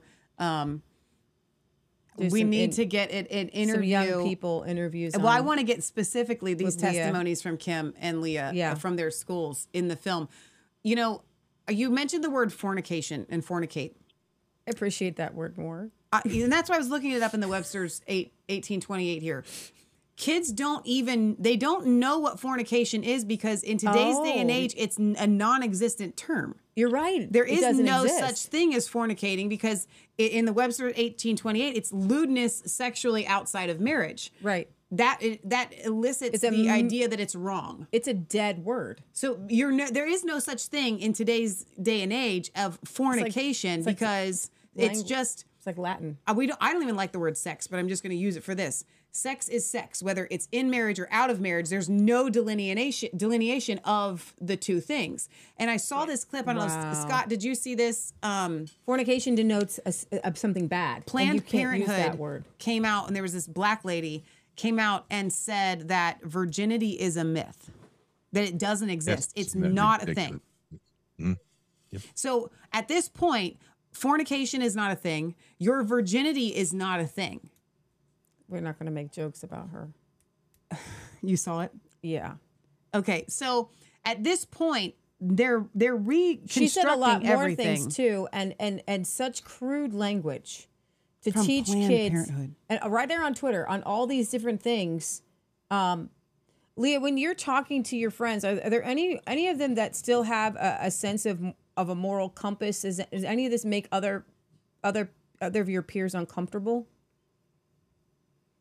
I would definitely say I'm in my school. I'm honestly only friends with like a few people because I always like to just keep my circle really small and just be close with who I'm close with. So my like good solid group of friends at my school are all Christian Catholic based. So Gotta love the Catholics. Thank you, Jesus, for the Catholics. I'm just saying. Let her finish. Keep going. I would definitely say that they're more awake than the rest of my school, but to them, it's definitely been a little bit normalized. Like, not necessarily that they would go down those paths, but they definitely see these things and just kind of say, like, oh, that's just 2024. I got you. Well, man, I'm telling you, I talk about it, and I just talk about it, and I read about it. I think I'm all like up on it, and then I get ground truth. And ground truth always just blows your mind. And this is ground truth. This is straight up just like, here's what it looks like down in the trenches. And it's said with just like, oh yeah, this is my normal life, which is horrific for you have to say, little Leah. Seriously. Like, oh, this is what I have to do every day. And I'm thinking to myself, wow. I mean, that takes some serious faith to walk those halls. It's Scott, I'm wondering, Leah, do you have your notes with you? Yeah. Okay, so could you get out the spot where you had put out, and you can find it for a second, we can talk amongst ourselves. I want you to be looking for the spot where you were talking about the statistics of pornography. That's right at the beginning. Because, you know, it all goes hand in hand. And I honestly, Scott, have been surprised. Funny me. I always understood pornography as something that, like, you know, the fat old guy or the teenagers or the young single guys in life, that's what they did. Single guys that aren't married. Like I was honestly naive enough to think, 10 years ago, that pornography was a single person's thing, because I'm thinking to myself, if you're married, what do you need with pornography? Or if you're married and you're divergent and what I'm getting to, my point that I'm getting to is I didn't know, and all you know, I can guarantee you, because I'm guessing that a good portion of you that are watching have experienced this, pornography in your marriage. This is something you're supposed to have your statistics, participate in. Leah? Go ahead, Leah. Go ahead with your stats. So it's 93% of boys are exposed to internet porn before the age of 18. And 70% of them have spent at least 30 consecutive minutes looking at that. And then 62% of girls are exposed under the age of 18. And that's for like youth. And then 56% of divorce cases involve one party being addicted to pornography. 60%. Yeah, 56% of divorces. 56% of divorces. So what did you say on that, Leah? Because you had some good commentary. I was mainly just talking about, I'm trying to think, about the absence of the Lord in these, first of all, in these marriages, where one party or both parties feel like they need to be turning towards these worldly things because they're not getting enough, like, quote unquote, satisfaction in their marriages. And we can get that same, like, joy and happiness and satisfaction through reading the word of the Lord. Keep going.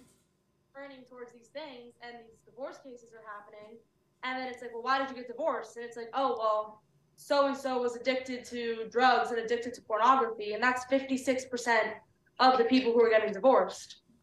And then that starts with the 93% of boys that are watching and seeing and being exposed to pornography under the age of 18. I think it was 63% of girls, I think. Yeah, 62% of girls are being exposed to that under the age of 18. Then they're being exposed to that. That's in their mind. That's in the back of their mind.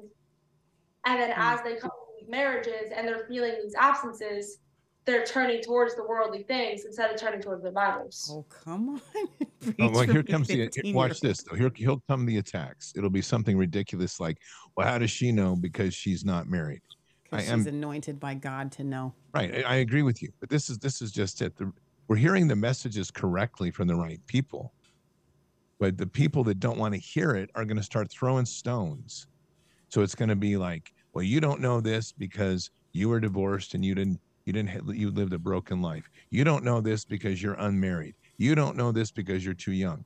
This is why God's putting the message where he is. So nicely said, Leah. Go ahead, Kim. Leah, nicely said. I can speak testimony to that situation, that it is 100% where a marriage can go very quickly with the addiction of pornography, and absence of God and faith in your marriage will 100% drag you down that pit of hell very quickly. And anyone who's experiencing that, my high recommendation would be to turn to your Bible, pray into your marriage, pray into your spouse, and do everything you can through Jesus. Man, I'm telling you. The best defense is a good offense. And I think that when I heard Leah do a teaching on marriage, and people would say, well, how would you know? You're young. Well, you didn't have this teaching at 15 or 16 years old, so your marriage stinks. Well, I want to know. You didn't have. She has a foundation, and her mom is teaching her this is the right way. I want to take it a step further than just Kim, and I'm not taking anything away from Kim because I know that Kim is hugely instrumental in this, and also just, you know, the great teachings that she's had, even from listening to, like, vicariously Scott through, like, her mom listening and stuff. Here's the thing. This is what I would say to anybody that would say specifically, Scott and Leah and I can say it, Kim can say it from her experience, but to have a 15-year-old be able to come on here and perfectly articulate actually is the exception that proves the rule, and that's this. If she can know it at 15 years old by the Spirit of God and instruction, but mostly by the Spirit of God, because she was saying stuff I can guarantee you Kim didn't teach her. Kim taught her how to get the answers. Okay. So if she knows it by the Spirit of God and she knows it at 15, it is that fundamental. And you who are upset about it are so far from the fundamentality of how we are supposed to be in marriages. The laws of nature, nature's God. It's literally, you have to be so perverse to not get it that a 15-year-old can get it if God gives it to her. It's that simple. Amen. You all know I've done a lot of interviews over my life, and I'm going to be straight. I've done some really difficult interviews. This one has got my head twisted tonight. I mean, I don't mean like, I'm just talking like, it's like I'm feeling just like spinning. I saw someone in chat, right? My head is spinning around in circles and circles and circles. That's what I feel like right now. And just like this knowledge of what's happening here, and we know it's bad, but when we go back to this, it's like, here we are, we go overseas, we fight wars over supposedly for some demonic attack to the United States, which is all garbage. It's all banker wars. And the real war is being waged on our children, and it's being waged by teachers and propaganda, and it's slaying these kids. God's going to have an amazing forgiveness for these children. And that's the one thing we have to continue to do is to pray. That's so true. Pray for these kids. I mean, we have to pray for these transgender children that are being screwed up by their dumb parents. And I probably should give more grace to the parents, but I'm not. And I'm just not, because it's like, how did you grow up? How did you ever come to think that the child that you have?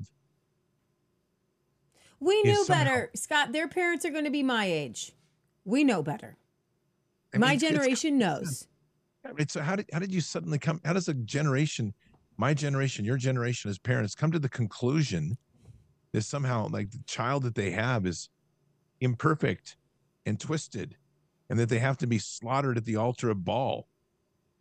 I mean, we are witnessing truly we are witnessing the sacrifice of Baal at the altar of Baal or Moloch. And this is what we're seeing here. And we've got so many sacrifices going on between abortion, which they love because it's pre-birth, so they can get like supposed super energy close to God or something because they can hurt God more, they say.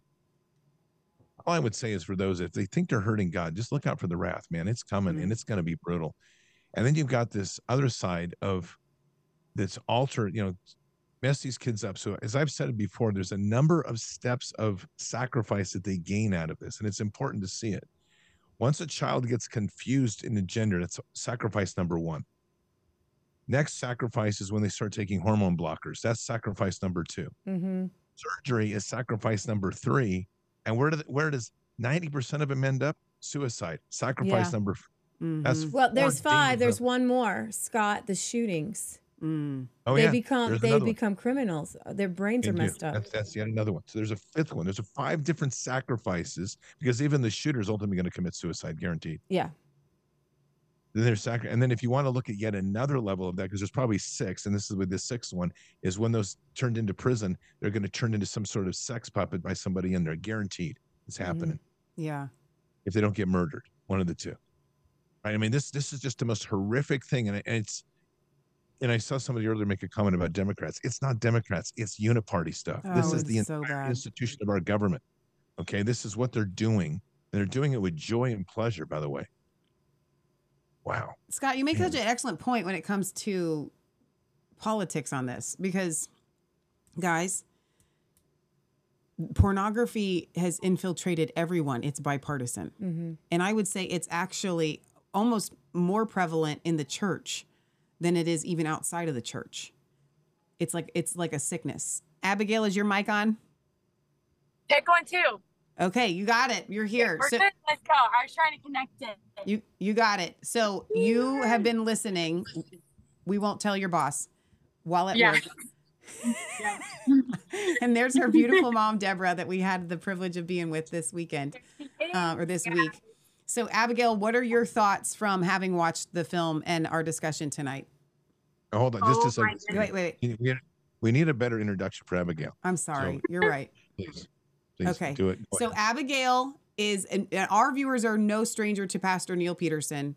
Harvest Revival Center has allowed us to host a whole bunch of events there, and they have been a part of everything. The Night of Freedom that we did with Scott Kesterson was in Oregon, and the Church of Glad Tidings in California on October 31st.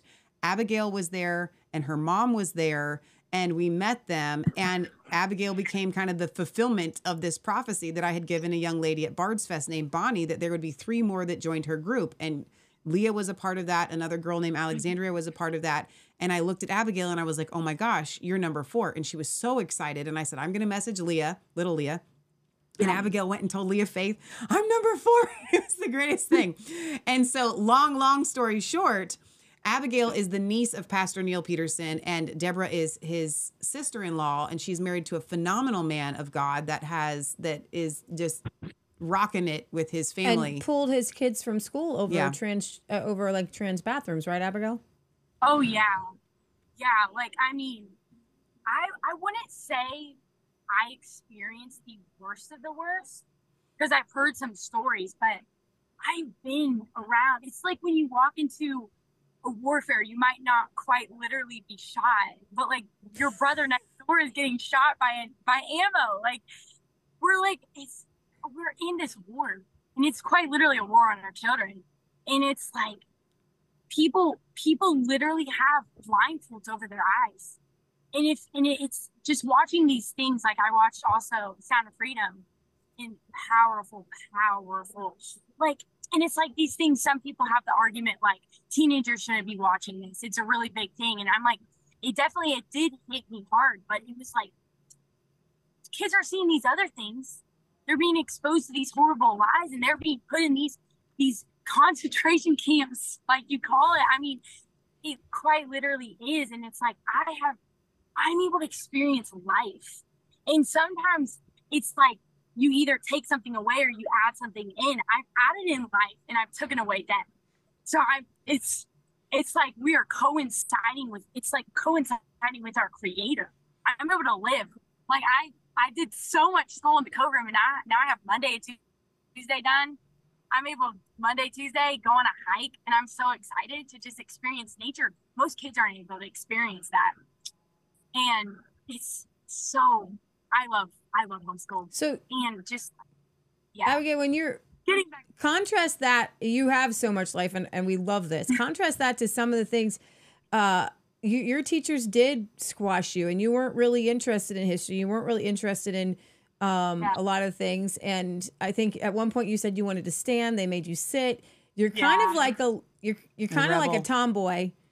You like to jump around. You got a ton of energy, and that really stifled you. Kind of broke your spirit a little bit, huh? Yeah, it did. It definitely, like, sometimes like when you do have that personality, you always feel like accepted in a way, kind of, when people like fan that flame, like they are like, you should go outside and you should enjoy these things, and let alone just not having that. But then also, like, you're crazy that you do this and whatever. And I'm definitely more of like a gung ho kind of person. Like, I just do crazy things and whatever, and I just love just experiencing nature and stuff. But like, it's just these rooms where people sit 40-minute sessions. You have to sit with your friends who are.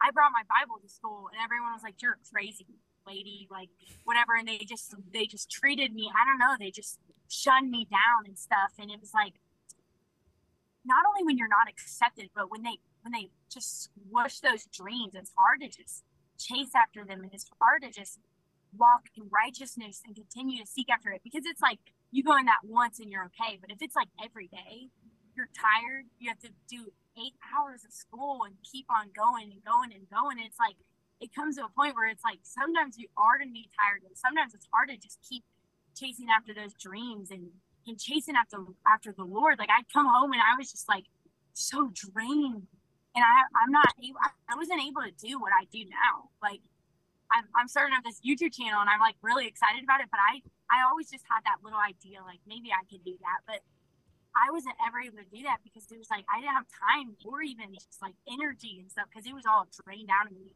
So this is you need to know something, and Scott can speak to this too.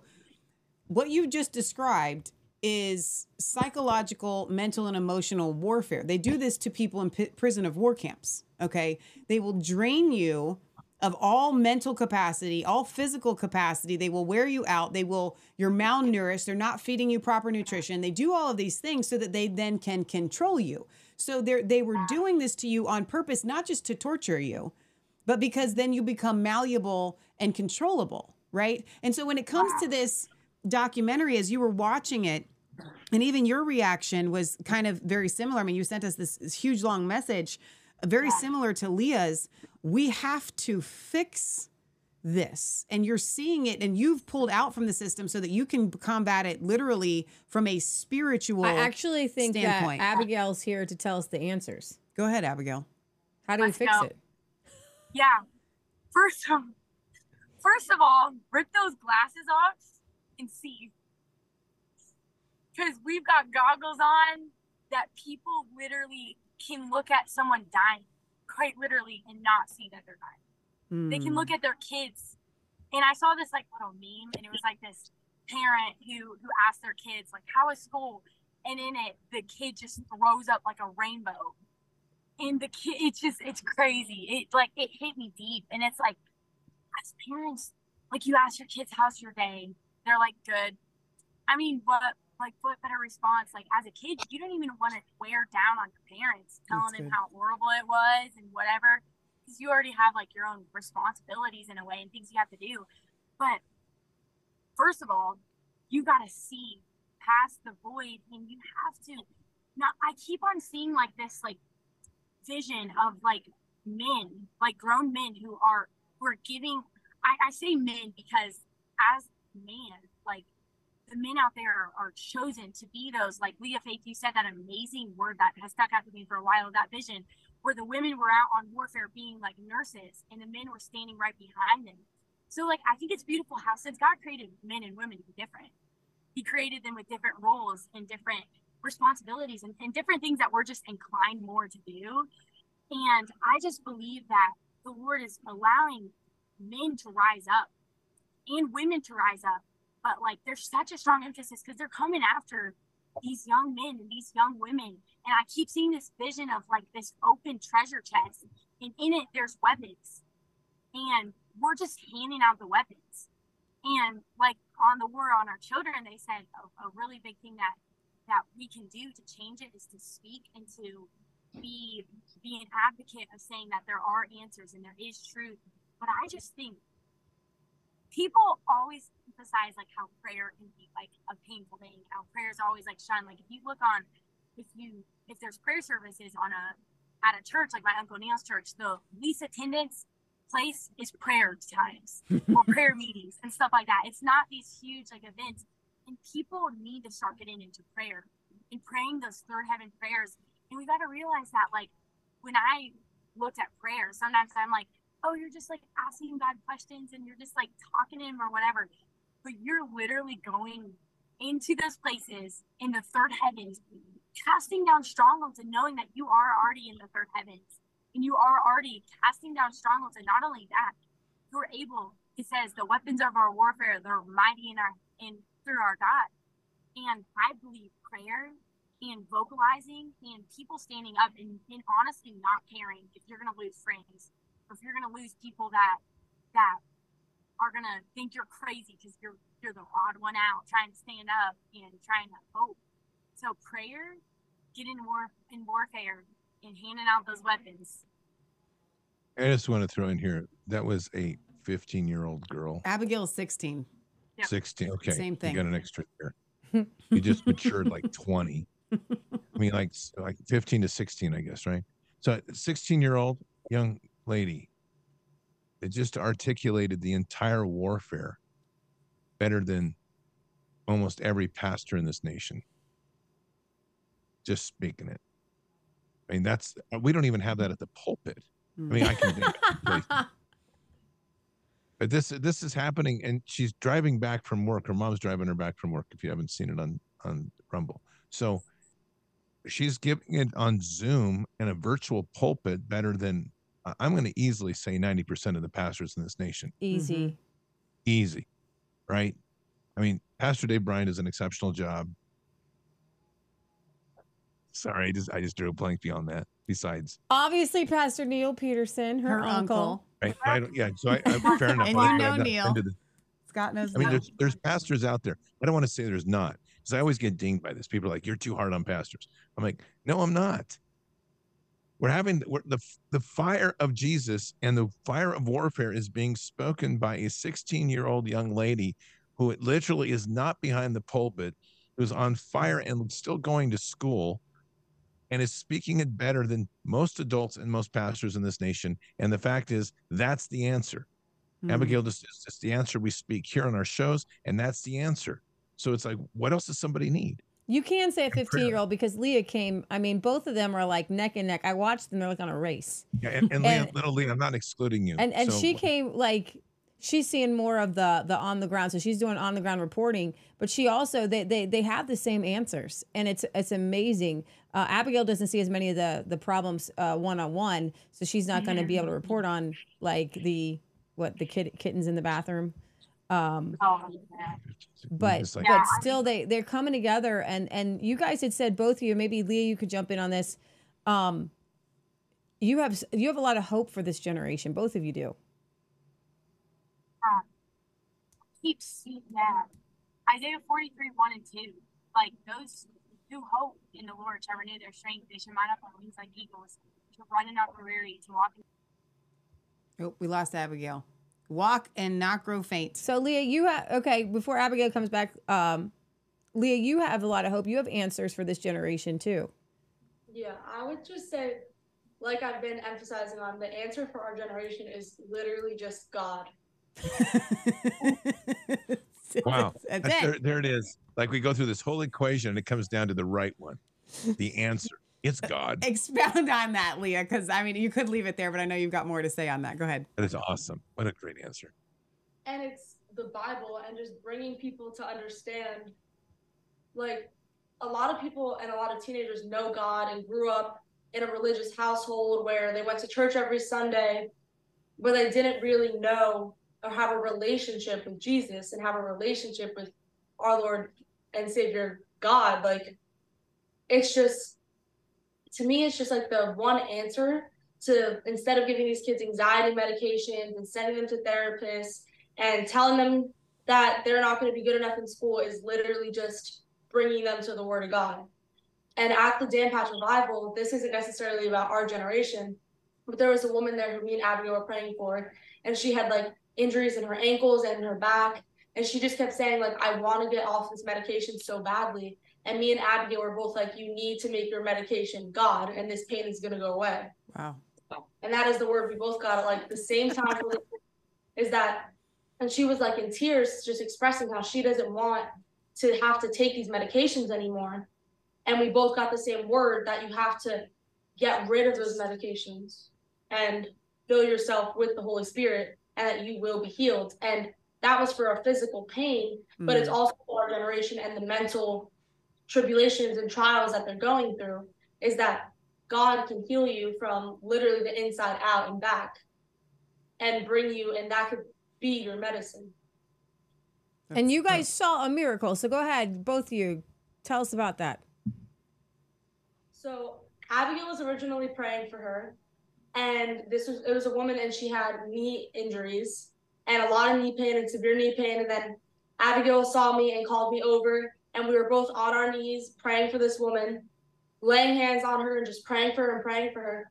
And then I got a word, and Abigail was praying for her, and I stood up and I got a word, and I was just telling her, like, you have to let go of the mental connections and the curses that are put, and like just let go of this mentally, because we hold on to these pains, like dwell up from our mental attacks. And then as I was saying that, and Abigail was praying for her, and I was just like, how do your knees feel right now? And she looked up and she was like, my knees don't hurt right now.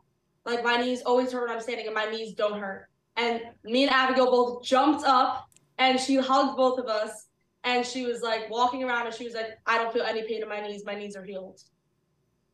And she was like kind of sharing her testimony the rest of that night, but it was just so amazing the way that it was such an amazing like feeling to feel that the Holy Spirit was literally there and relieve this woman from her pain in that moment. Abigail, what are your thoughts on that? Wait, you're muted. Do you need to click unmute? Hang on. Check. There you go. Okay. We got you. Okay. So much. It was like, so that was actually the first lady I came up to. And I was like, right before I came to it, honestly, going into the Dan Patch Revival, I saw like three things. I saw the Lord saying, like, before Leah, you even said this, I kept seeing an open heaven. And then I kept seeing just laying my hands on people and then getting healed. And I also saw like this mantle. And as I went in there, I was like, I just want to lay my hands on people. Because other people, all they want to desire of this world is just do all these evil things. I want to actually get in the spiritual realm and really do these things. I don't want to just sit in the pews and sit on whatever, do whatever. I want to get on the ground and fight, because no one's fighting. And if we, like, some people talk about how they want to make a change, they want to do this, but we actually are doing it.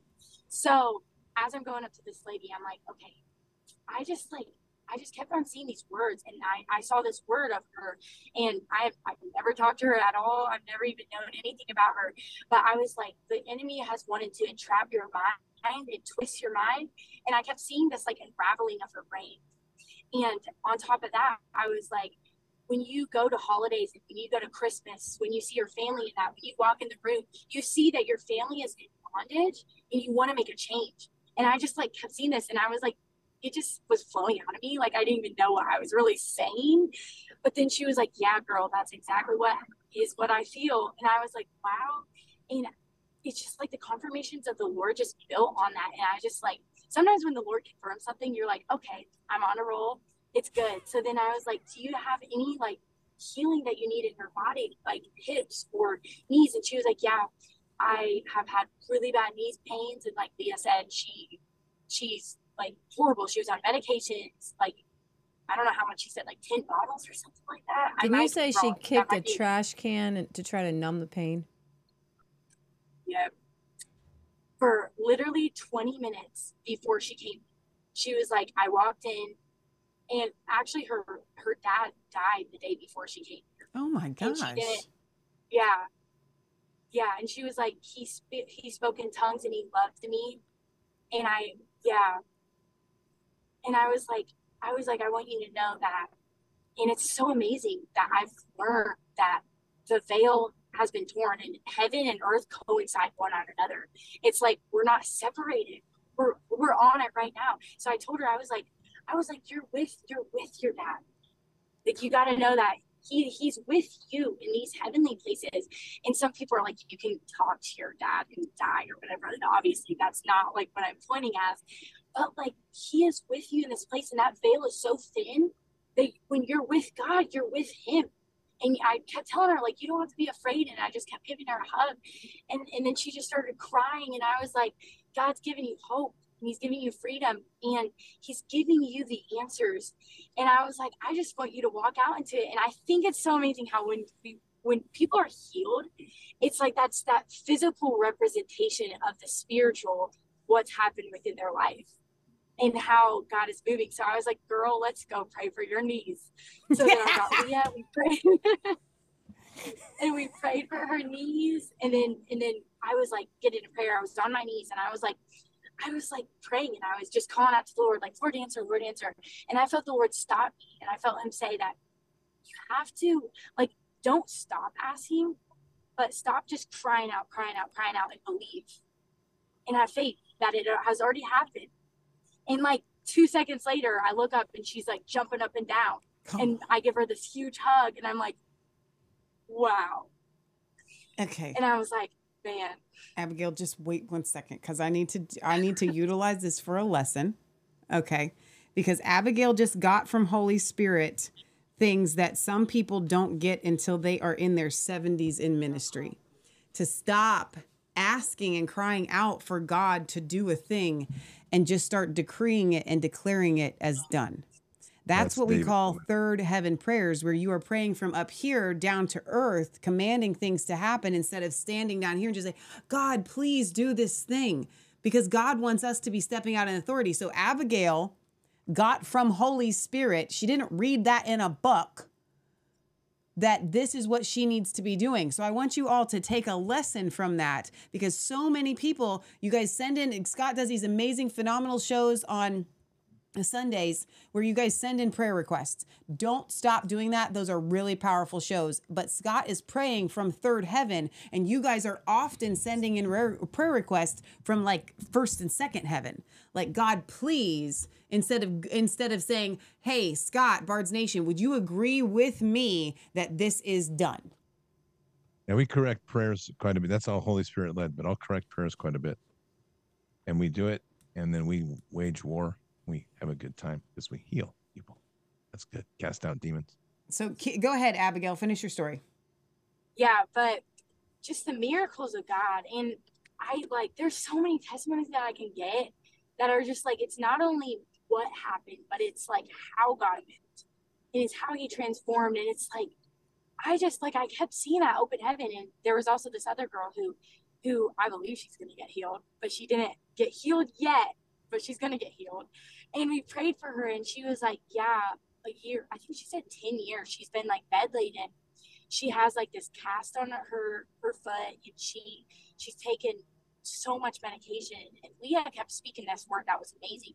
She kept saying that, I love the emphasis that she made, that it's not those medications that are your drug, that Jesus is your drug. And it's that dependency on our Father that, like, when you come close to him, it's like you don't even need that, and you just push that aside. Like, and we come to a place where we're dependent off of our Father. It's like you have that fountain of life, and you have that source, and you no longer need the sources of this world and those things. Like people say you need to get healed before you go to God. You have to go to God first, and then you'll heal you, and then he'll cleanse you. Like, come to him, and he'll heal you and mend you and transform you.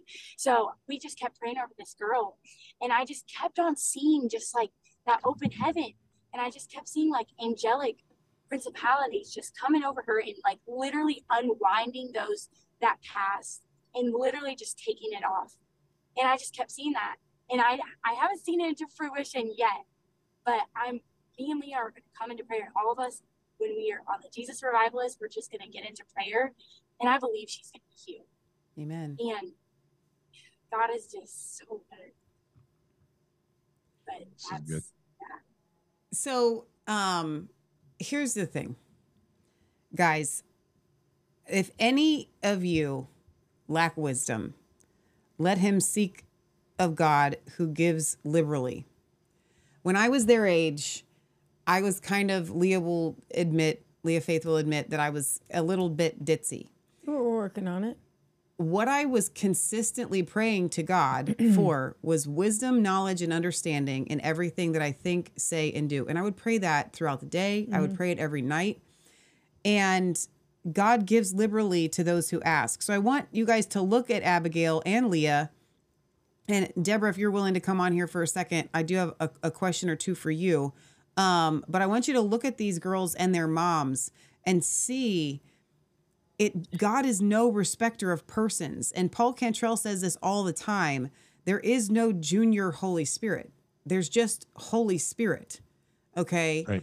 And so Deborah and her husband, Nick, have been doing a phenomenal job of raising up children. They have three other kids,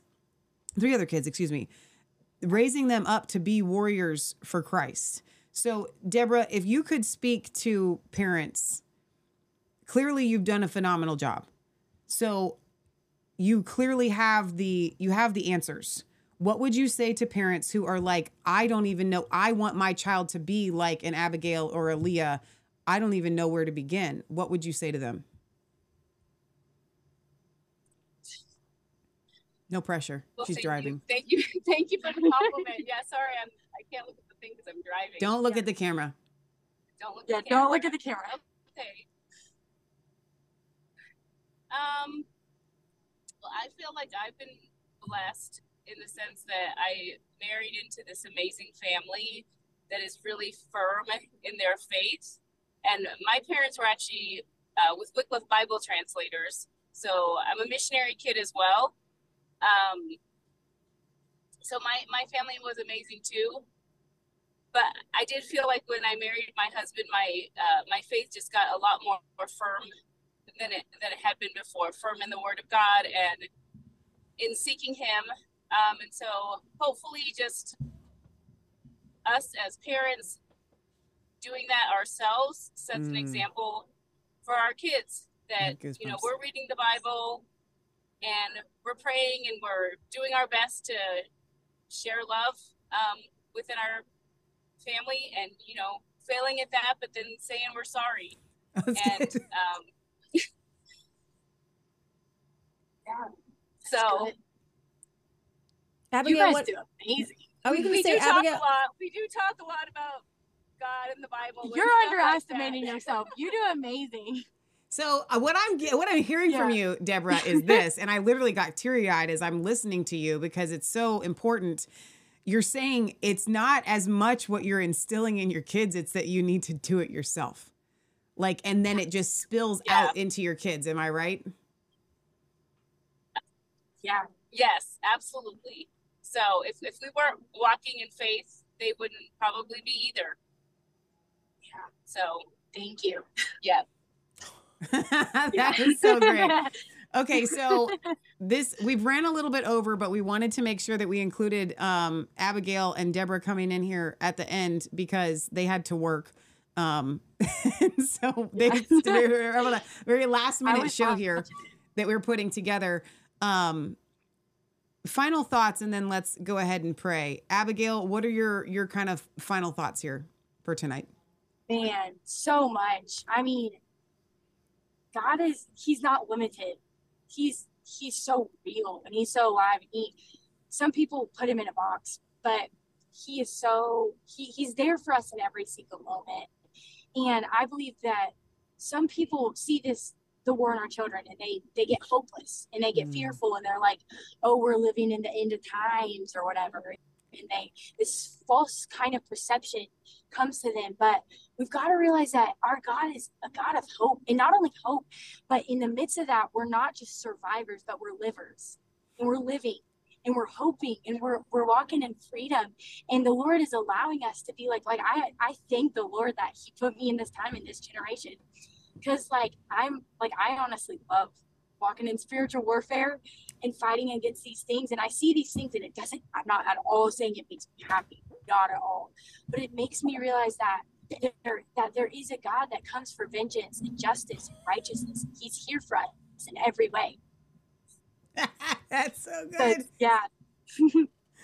Okay, we have a God that's coming for vengeance and justice, but He's here for us in every way. Yes. That's good. Little Leah, what are your last thoughts? I would say my final thoughts are just to the parents and to the teenagers.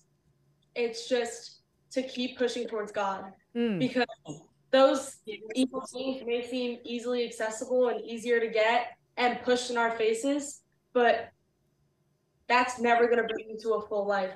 But living, following Jesus Christ, and repenting for our sins and being evangelists and going out and sharing His word brings so much joy into a life, into families, households.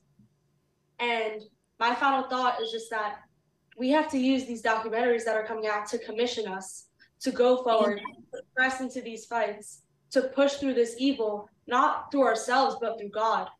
And know that God is using us in these ways for His mighty will, to free the children, to free the parents, and to just bring back heaven on earth. Can't even with you people. It's too good. I'm sorry. I know that I say God's no respecter of persons, but clearly my shocked face when these words come out of their mouths proves that I kind of am still a little bit biased and judgmental towards young people. That is so good. It blows my mind. No, seriously. Okay. Go ahead, Scott.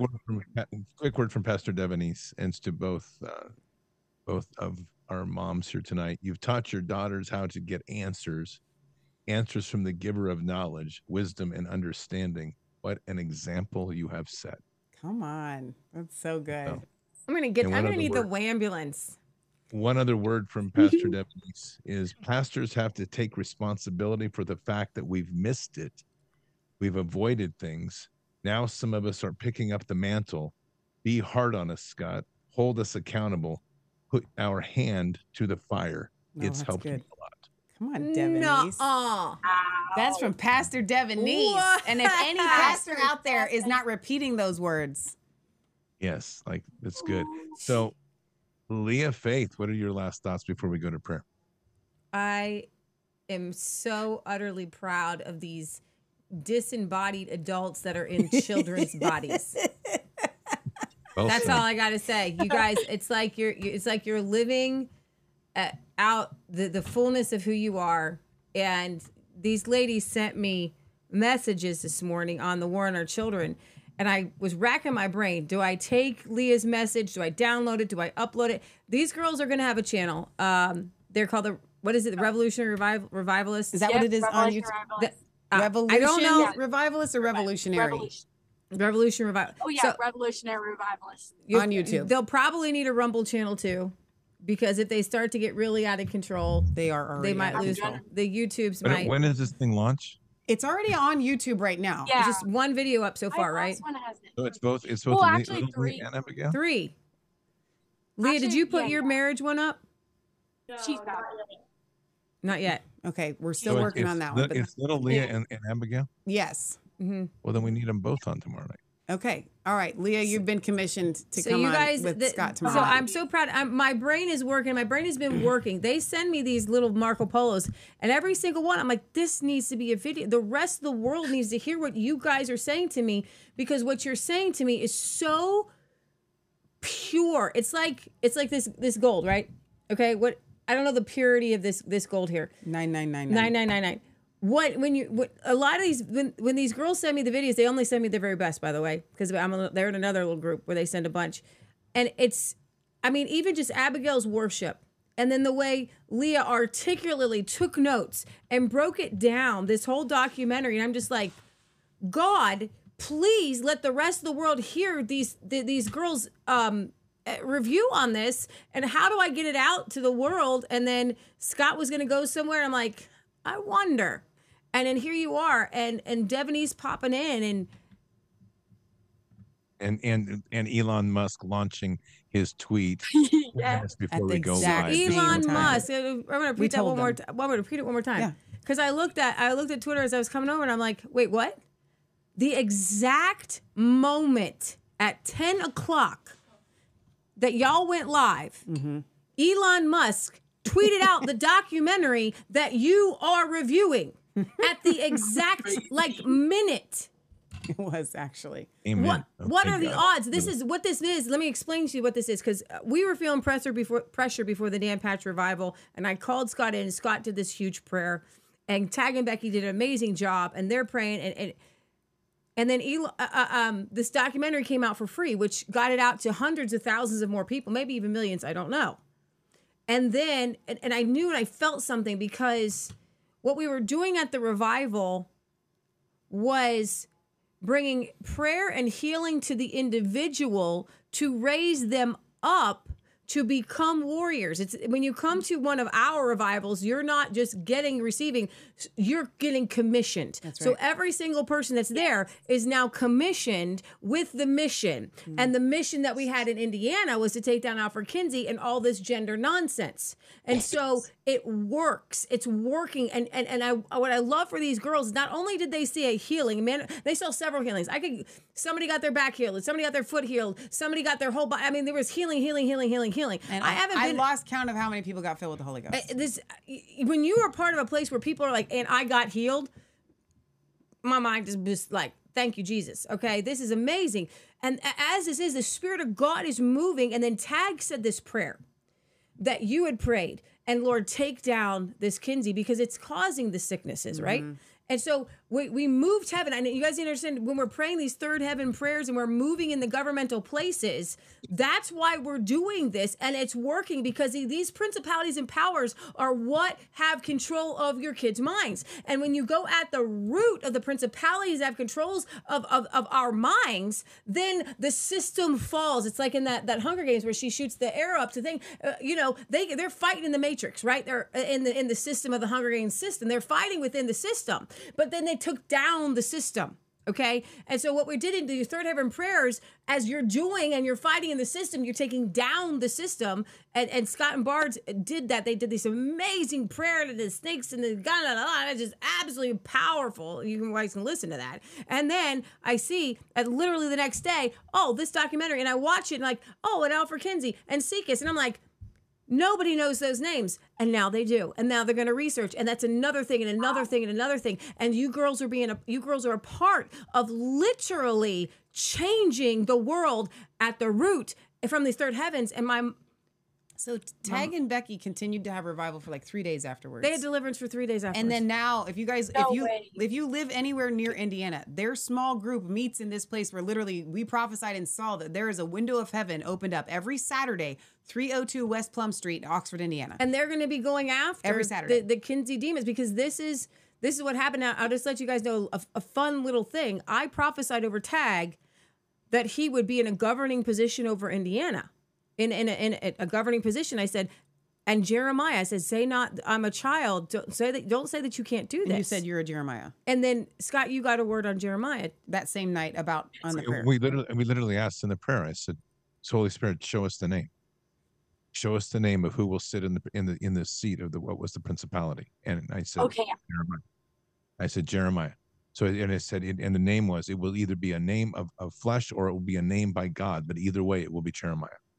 That's powerful. Yeah, it's huge. So, and then Abigail got a word that she saw Tag handing out weapons. Okay, and on top of that, I'm in shock because I literally that morning, the Lord woke me up and it was the word. He said, prophesy. And he kept saying, prophesy, said a man. I was like, what? So then that very morning that you said that, I read all of Jeremiah. Well, no, wait, not all of it, but like most of Like you did not. Not all of it. I wouldn't put it past Abigail. I wouldn't put it past Abigail. No. Anybody else, I would flat out call a liar. But like, I mean, that's Abigail crazy. could have done it. but I read Jeremiah and that the Lord spoke that same thing. So we all got like the same word about Okay, Jeremiah. tag. There we go. That's a heavy mantle, crazy. brother. That's so awesome. All right, so here's Scott. My final thoughts are pretty simple on all of this. Getting something. You guys, if you're listening to the sound of our voices here tonight, you are part of a very specific, special, elite team of warriors for Christ that are commissioned to do something very specific, and that is to eradicate the perversion in our nation. This is a commission and a mantle that has been given to Bards Nation and given to the Resistance Chicks family, and you guys are here for it. And you're watching the miracles unfold, and you're watching another generation rise up. And I want to see a lot of you that have been praying for your family members to be bringing your young people to the April 8th event in Brookville, Ohio for the solar eclipse revival. That's now, and also if you can't make it to Ohio, you're going to be able to go down to Eagle Pass in Texas with Rod Parker and the AGs and Banners for Freedom and Doc Pete. Yeah, So I told Jamie about that today. yeah, she didn't know. And Robert's agreed to it. Jamie doesn't even know. She does now. Because we're doing something different. This is, and Abigail, your message tonight had said Generation R for revivalists. This is, and like Scott says, revival is repentance, to turn and go the complete opposite direction. But we are being commissioned. This is a team of elite special forces that God is commissioning, and you guys have been being prepared by listening to Scott, by listening to Leah and I over and over and over again. It's not just been for nothing. This is, how are we going to turn our nation back? It's not about taking our elections back. It's not about doing all this stuff. It's about literally going into the spirit realm and just decreeing and declaring it done, and it just manifests. And you're going to be a part of that. This year, 2024, is going to be a year, it already has been, unlike anything you've ever seen before. So look out and buckle up. And I want to add one last thing before we go into prayer, Scott. And I know that this is unexpected, and I hope I have permission to do this. And even if I don't, I'll ask forgiveness later. Leah and Kim are here tonight, and they're doing this. And what they're not telling you is that they are under a spiritual warfare attack all the way down to their even beautiful home that they live in right now. Okay. And God is going to do a giant miracle, but they need a miracle. Okay. They need a big, big, big miracle. And so I've been in the position where they're at, where it's like all day long, it's all you can think about. It's all you can pray about. It's pressure, it's stress. And for them to take time away from that to come here tonight, very last minute, and be able to minister to you guys in our prayer tonight, I just want to pray a giant breakthrough for them, that God will have them in the land that they're supposed to be in the home that they're supposed to be in, with every bit of finances that they're supposed to be in, and that they have all the time in which they need to be able to do that. And if anybody just so happens to have any land they feel called to give them, by all means, let us know. You needed to ask permission for that. No, you don't. That's what we do. We just need. What I'll tell you. This is Kim and Leah, right? So Kim, can you just send us? We need a prayer for tomorrow for this too. I'll try to remember it, but if you could tell us more detail for tomorrow, we'll nail it tomorrow with our Sunday morning prayers as well. So that would be really good. I'd like to do that. I'm just a couple things before we jump to prayer. This was the verse given the other night. And again, as I literally was going through a lot of stuff coming out of the revival, there's a lot of warfare coming on. And I just said to God, I said, all right, just show me what you want me to focus on. Closed the Bible, pulled it open. Where did he take me? Jeremiah 45, 3-5. So I'm going to read it. You said, oh, woe is me. For the Lord has added sorrow to my pain. I'm weary with my groaning and have found no rest. Thus you are to say to him, thus says the Lord, behold, what I have built, I am about to tear down. And what I have planted, I am about to uproot. That is the whole land. But you are seeking great things for yourself. Do you not seek them? For behold, I am going to bring disaster to all flesh, declares the Lord. But I will give your life to you as booty in all places where you may go. So this is a good verse for me. I like it. You know, listening to Scott read the word and to apply, you can sit in 100 sermons your whole life. And it's not gonna, it's Reader's Digest. You can read 3 scriptures and you just transported me to another level. This is the power of the word when applied correctly is like a healing salve. That's good. That's good. No, it's powerful. We've had a lot of warfare this week. Yeah, a lot. That's a big breakthroughs today. And really the key here, which I really think is I'm just going to add this because we've talked, the 3 of us here, Leah, Michelle, and I have been communicating today about some very specific warfare. And it's really some very, very good words.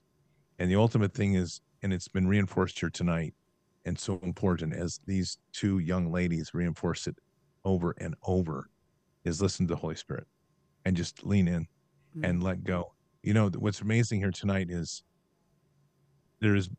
I can tell you visually, nobody other than what I just read right there, nobody has been sitting here reading from scripture. Everybody's been reading from their heart, what the scripture is on their heart. God's written it on your heart. It's there. You just have to lean into it. And I was having my little pity party today about time in the Bible and stuff. That was me. But the fact of the matter is that when we lean in and we know God's written that on our heart, we have the power of Holy Spirit to change the world. And there's one thing that every single Sunday we are reminded about is we aren't putting hands on anybody. We're literally putting hands on in the Spirit, and we're transforming lives. If we can do hands on in the Spirit and transform lives anywhere in the world, we can literally shred every single principality, break people free. And just to point out, we went after it a couple of times now. We have gone after the principality of Ohio, and I can literally start tracking by time when we tore down that principality and huge shifts that are happening. Yeah. We have a sheriff now that comes forward warning people about what's to come. We have a person running for Congress right in your area who has literally come forth and said, at the risk of going to jail and losing my campaign, I'm going to tell you the truth about the FBI program that was related to J6. We have a senator a sitting senator in DC who has now openly said what the whole thing is behind the Ukraine funding. All this, there's 3 of them, plus Christine Taylor and Ken and Christine Taylor, Kevin. And we had our House and Senate override a veto of Governor Mike DeWine to this point where he vetoed a bill that would ban boys and girls sports and transgender surgeries for minors and hormones. And our governor, a Republican Catholic governor, vetoed that. And our House and Senate stepped up and overrode that veto. That bill passed. All this is happening, including what's going on, some big breakthroughs in East Palestine. All of this happened post tearing down the principality in Ohio. Everything's been freed. So it's now the pressure has to stay on, and the pressure has to stay on brutally and like decimate these. You know, I've said this a couple of times, and then let's go to prayer after this. But for those that are looking like get in the fight and you're all the 2A type, man, just get in the sword of the Spirit. You can slay any demon you want, and it's legal. Like, yeah, exactly. You don't go to jail. You don't go to jail. It's illegal. It's illegal. You don't need a hunting tag. You're not gonna I mean, it's just like, how many demons do you want to slay? It's like, go. It's there, you know, and you can, and if you want to like do like the video game thing and like, I want a super flamethrower with a big rocket launcher on it. Go ahead, man. That's cool. I'm sure God will give it to you. It's all good. You can envision anything you want. Rocket launcher. Well, just go for it. Pastor Neil talked about mass deliverance. It's going to need more than the sword. That's true. You know, he did. Need some rocket launchers. So, Scott, Leah and I can pray anytime. I would like to hear Abigail and little Leah pray. Absolutely. Yes, let's do go. Go ahead. Leah, you or me? Can we start up? Okay, let's go. Okay. Let's go. Yes, Lord God. Lord, we just come before your throne, Father God. You are so worthy. We want to just thank you so much that you are here in this moment, here now. God, I just thank you, Lord, that we are bringing heaven down and that heaven is beginning to see what we're doing here in this place, and that we are coinciding with the angels, and Lord God, that we are sending those angels out on assignment. Lord, I just want to thank you that those angels aren't sitting up there bored, but that they are doing spiritual warfare. And I just want to thank you, Lord, for your power and for your majesty. God, I just pray that you would begin to rain down. And I believe that you're raining down, and I believe that you're coming down. Lord, I just believe, and I step into the fact that you are in every moment, in every single waking moment. When we see your face, you are there and you are here. So Father God, we just pray. I keep seeing like this cloud, and there's this rain that's inside of this cloud, but you've given us the ability to strike that cloud, and rain is going to come down. And Lord God, we have to step into that. And I thank you, Lord, that you're giving us the ability to allow your heaven to rain down on this earth, and for revival to begin to wake up. And that you would begin to awaken us for this time and for this season. For it says, for such a time as this. And God, I just pray right now that you would open up eyes, and you would open up ears to see and to hear and to listen. Father God, I just pray that you would just begin to awaken our senses and awaken our hearts to say that this is the time here, right where we are right now. I just pray that you would commission those who are listening to this, and those who want freedom, and those who want victory. God, I just want to thank you for the testimonies that went out on the war for our children, Lord, that they are mighty, because we overcome by the blood of the Lamb and the word of our testimony. And I thank you so much that you are allowing us to do warfare. You are allowing us not to just sit on the sidelines, but you give us the gear. You give us the breastplate of righteousness and the sword of the Spirit. And you say, it's time you go. It's time you don't just consume. It's time you produce it. It's time you fight. It's time you get into this. And Lord, I just thank you that heaven is beginning to break out. And not only that, but that we are walking in heaven airship, heaven authority. We are kings and priests, and we are queens of the kingdom of God, and that you are allowing us to be what the word of God has said and declared that we are, and that we don't just read these words, but we step into it and we believe it. God, I just pray for the minds of our children in the name of Jesus, so that you would begin to change their minds and their hearts. Lord, I speak against this Alfred Kinsey, this spirit who he manipulated, and he literally allowed two twin boys to commit suicide, to try and change them and transform them, and allow them to walk in these evil forms of sin. That is evil. And Lord, you view that as horrible. And you see that, and you just sit up in the heavens and you laugh. You say, the enemy will not tread on me, because you shall read the end of the book and you will be overcome. And the enemy is going to start getting scared, because we're coming at this and we're fighting, and we are standing on stable ground. And Father God, I just pray that this word would go out, and that we would continue to fight that. And every single day we'd wake up and we'd get ready, and we'd be ready, and we'd have such joy to go ahead and to keep running and to keep fighting. Like Paul says, to keep our eyes fixed on the prize and fix on the gaze. And I pray this in Jesus' name I pray. Amen. Amen. Ooh, amen. Go ahead, Leah. Amen. Amen. Humbly come before your throne. And we are just so grateful for you, Lord, for the presence that you have in each and every one of these people in this Zoom call and watching this Zoom call, Father. We are grateful for the families that you've commissioned to go out and to stand firm in their faith with you, Father, knowing that you are working through us and working through them, Father God.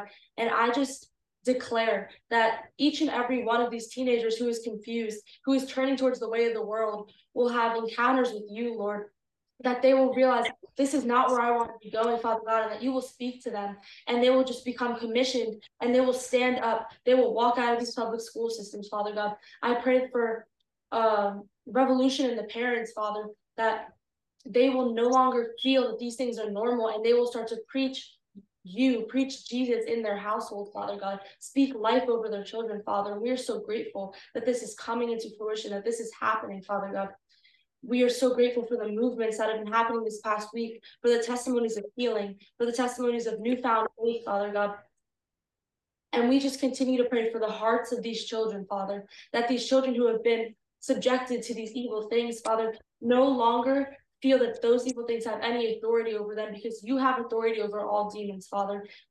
And we declare that you cast these demons out and bind them and gag them back to the pits of hell, Father God, because we know that you have full authority over all of these evil things. And these children, Father, you hear their hearts cry more than any of us. And we know that you are here to divinely protect each and every one of us, Father. We pray the hedge of protection in the body of Christ, body of armor, oh my gosh, over each and every one of these children, Father. And we are so grateful that these testimonies are breaking out, that people are coming to know you, Father. We pray that people will see you in their dreams, see you through their day-to-day life, see the signs of you, and realize that God is real. God is moving. And we know that you're a real Father God, and we are just so grateful for you. In Jesus' mighty name, amen. Amen. And Scott, you want to round? I don't know how you want to follow that up. Good luck. I'm just going to say, I want to make that the prayer tonight. If you're good, we should be in I'm agreement. good. Amen. You two young ladies just knocked it out of the park. Leah, There's not I much muted left to our add. microphones, Scott, because Leah Faith and I could not stop laughing and amening. Girls, I know that your moms and your family are responsible for your amazingness, what God is ultimately, but I'm literally beaming from ear to ear. Like, we've been telling Scott about you, and you did not disappoint, and I'm so proud. I can't stand it right now. I'm just going to close with one prayer because we were asked, and it's for Kim. All right, go ahead. So, Father God, I just want to ask for a massive blessing and for Kim and Leah. Yeah. And just for this moment in time, we're just asking for resources of heaven and doors that only you can open. Amen. And now be open to bless them with a solution to this housing issue. Bless them with whatever that grace is that you have in your heart for two beautiful people who have stood the fight, stood up to this evil, and continue to save the children. There's nothing greater than the gift of that from heaven. So, Father, just ask for a hedge of protection to be placed around them, and with this Holy Spirit to flow through them, and truly the resources and the full resources of heaven to be unleashed. And may the things that they need right now to lift up that weight on their heart, may that weight be taken, and Jesus just walk with them and walk them through that door that sits before them that is now opened, and to just give them that direction that they need to go, that now this weight is now lifted and that opportunity is open and that solution to the housing is now presented. And we declare these things in the name of Jesus. Amen. Amen. Amen. And the word I got to give you peace, Kim, was that you have a family now. Bard's family is your family. And they're going to make sure, and we're going to make sure you guys are okay. Amen. Yeah. We'll talk about that tomorrow too, which will be good. Wow. What an amazing night. You two young ladies are inspiration. I mean that. I think everybody that's been here tonight has been lifted by a 15 and 16-year-old young ladies that have reminded us truly of where the power sits, not just in the heart of the little ones, but also just in the passion of the love of Christ and the Holy Spirit that flows through you. And it flows through you like water off a cliff. It's beautiful. I mean, it is just pours out of you. It's like going up to Multnomah Falls and watching that.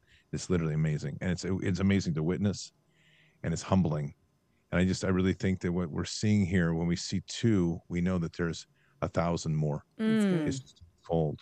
So, and that's really the word, is that you two, and this one thing I'm just going to say is you two are carrying a flame, and you're carrying a flame and a spark, each of you, two different locations. So light the tinders and let the forest light and start to fire, because that's what you're doing. You're lighting that forest fire under that ground fire, and let it just wake up, because the prayer that little Leah you called and what you both are hearing is that the children are going to stand up, and they're going to stand up in the name of Jesus, and they're going to tear the system down from inside and take the authority back and use all the authorities that are given to you, since you can apparently change your gender without parental control.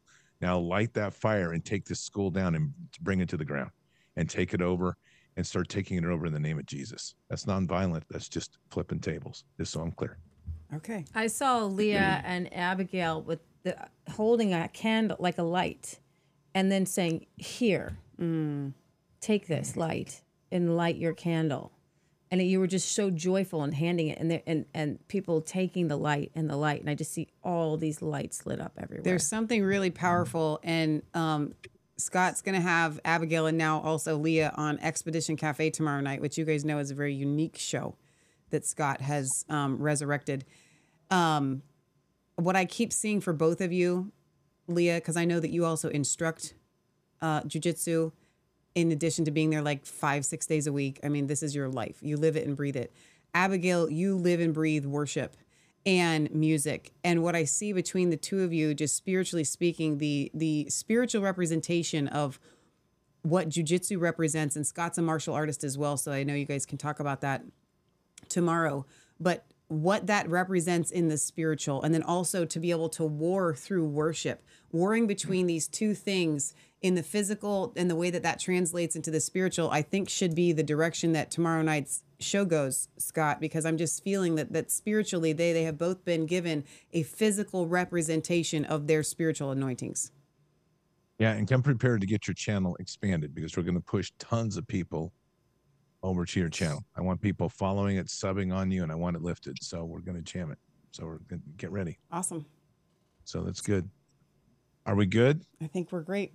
Thank you, girls, an for awesome coming show. on, and thank you, Kim and Of Deborah. course. And don't Yes. forget, on Saturday, we've got Pastor Devonice's 1 week from today. Co-creating with Heaven. You can go to resistancechicks.com and go to the show and event calendar, and there is an Eventbrite link. It is free. You just need to register if you live anywhere near Dayton, Ohio. We're going to be doing homesteading basics, prepping basics, instruction classes and stuff all day long on Saturday, February 24th. So next Saturday, a week from today. Sierra Poodle said already subscribe to their channel. So we already Because getting the Patriot motion. Gallery's already put it in the chat. It's good. Okay. No. All right. You'll get it good. We'll get you up to. We'll get you up pretty quick on this. All right. You good? Thanks. Moms. Thank you Go to very bed. much for allowing your daughters to be with us She's tonight. telling everybody to go to bed. Thanks, Deborah. Yeah. So thanks for allowing your daughters to be here tonight. It's been a Yes. pleasure. And an honor. All right, Patriots. Keep your head up and your eyes forward. Never bow to evil. Never relent. Always press into the fight. God is with us. He'll never forsake us. And in the end, God always wins. But we are here in this time, in this place, for just such a time as this. We're at war. So walk boldly and fearlessly with Christ. Occupy the land. Expand the kingdom. Subdue the enemy. Mission forward. Patriots, tomorrow morning, prayer and healing. 7 a.m. sharp Pacific. Let's rock it. Until then, or until the next time, God bless, and Out for now. thank you all. Have a great night. All right. Good night. Good night. I wanna see something.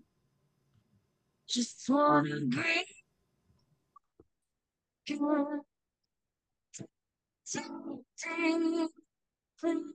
step. Oh, I wanna see something.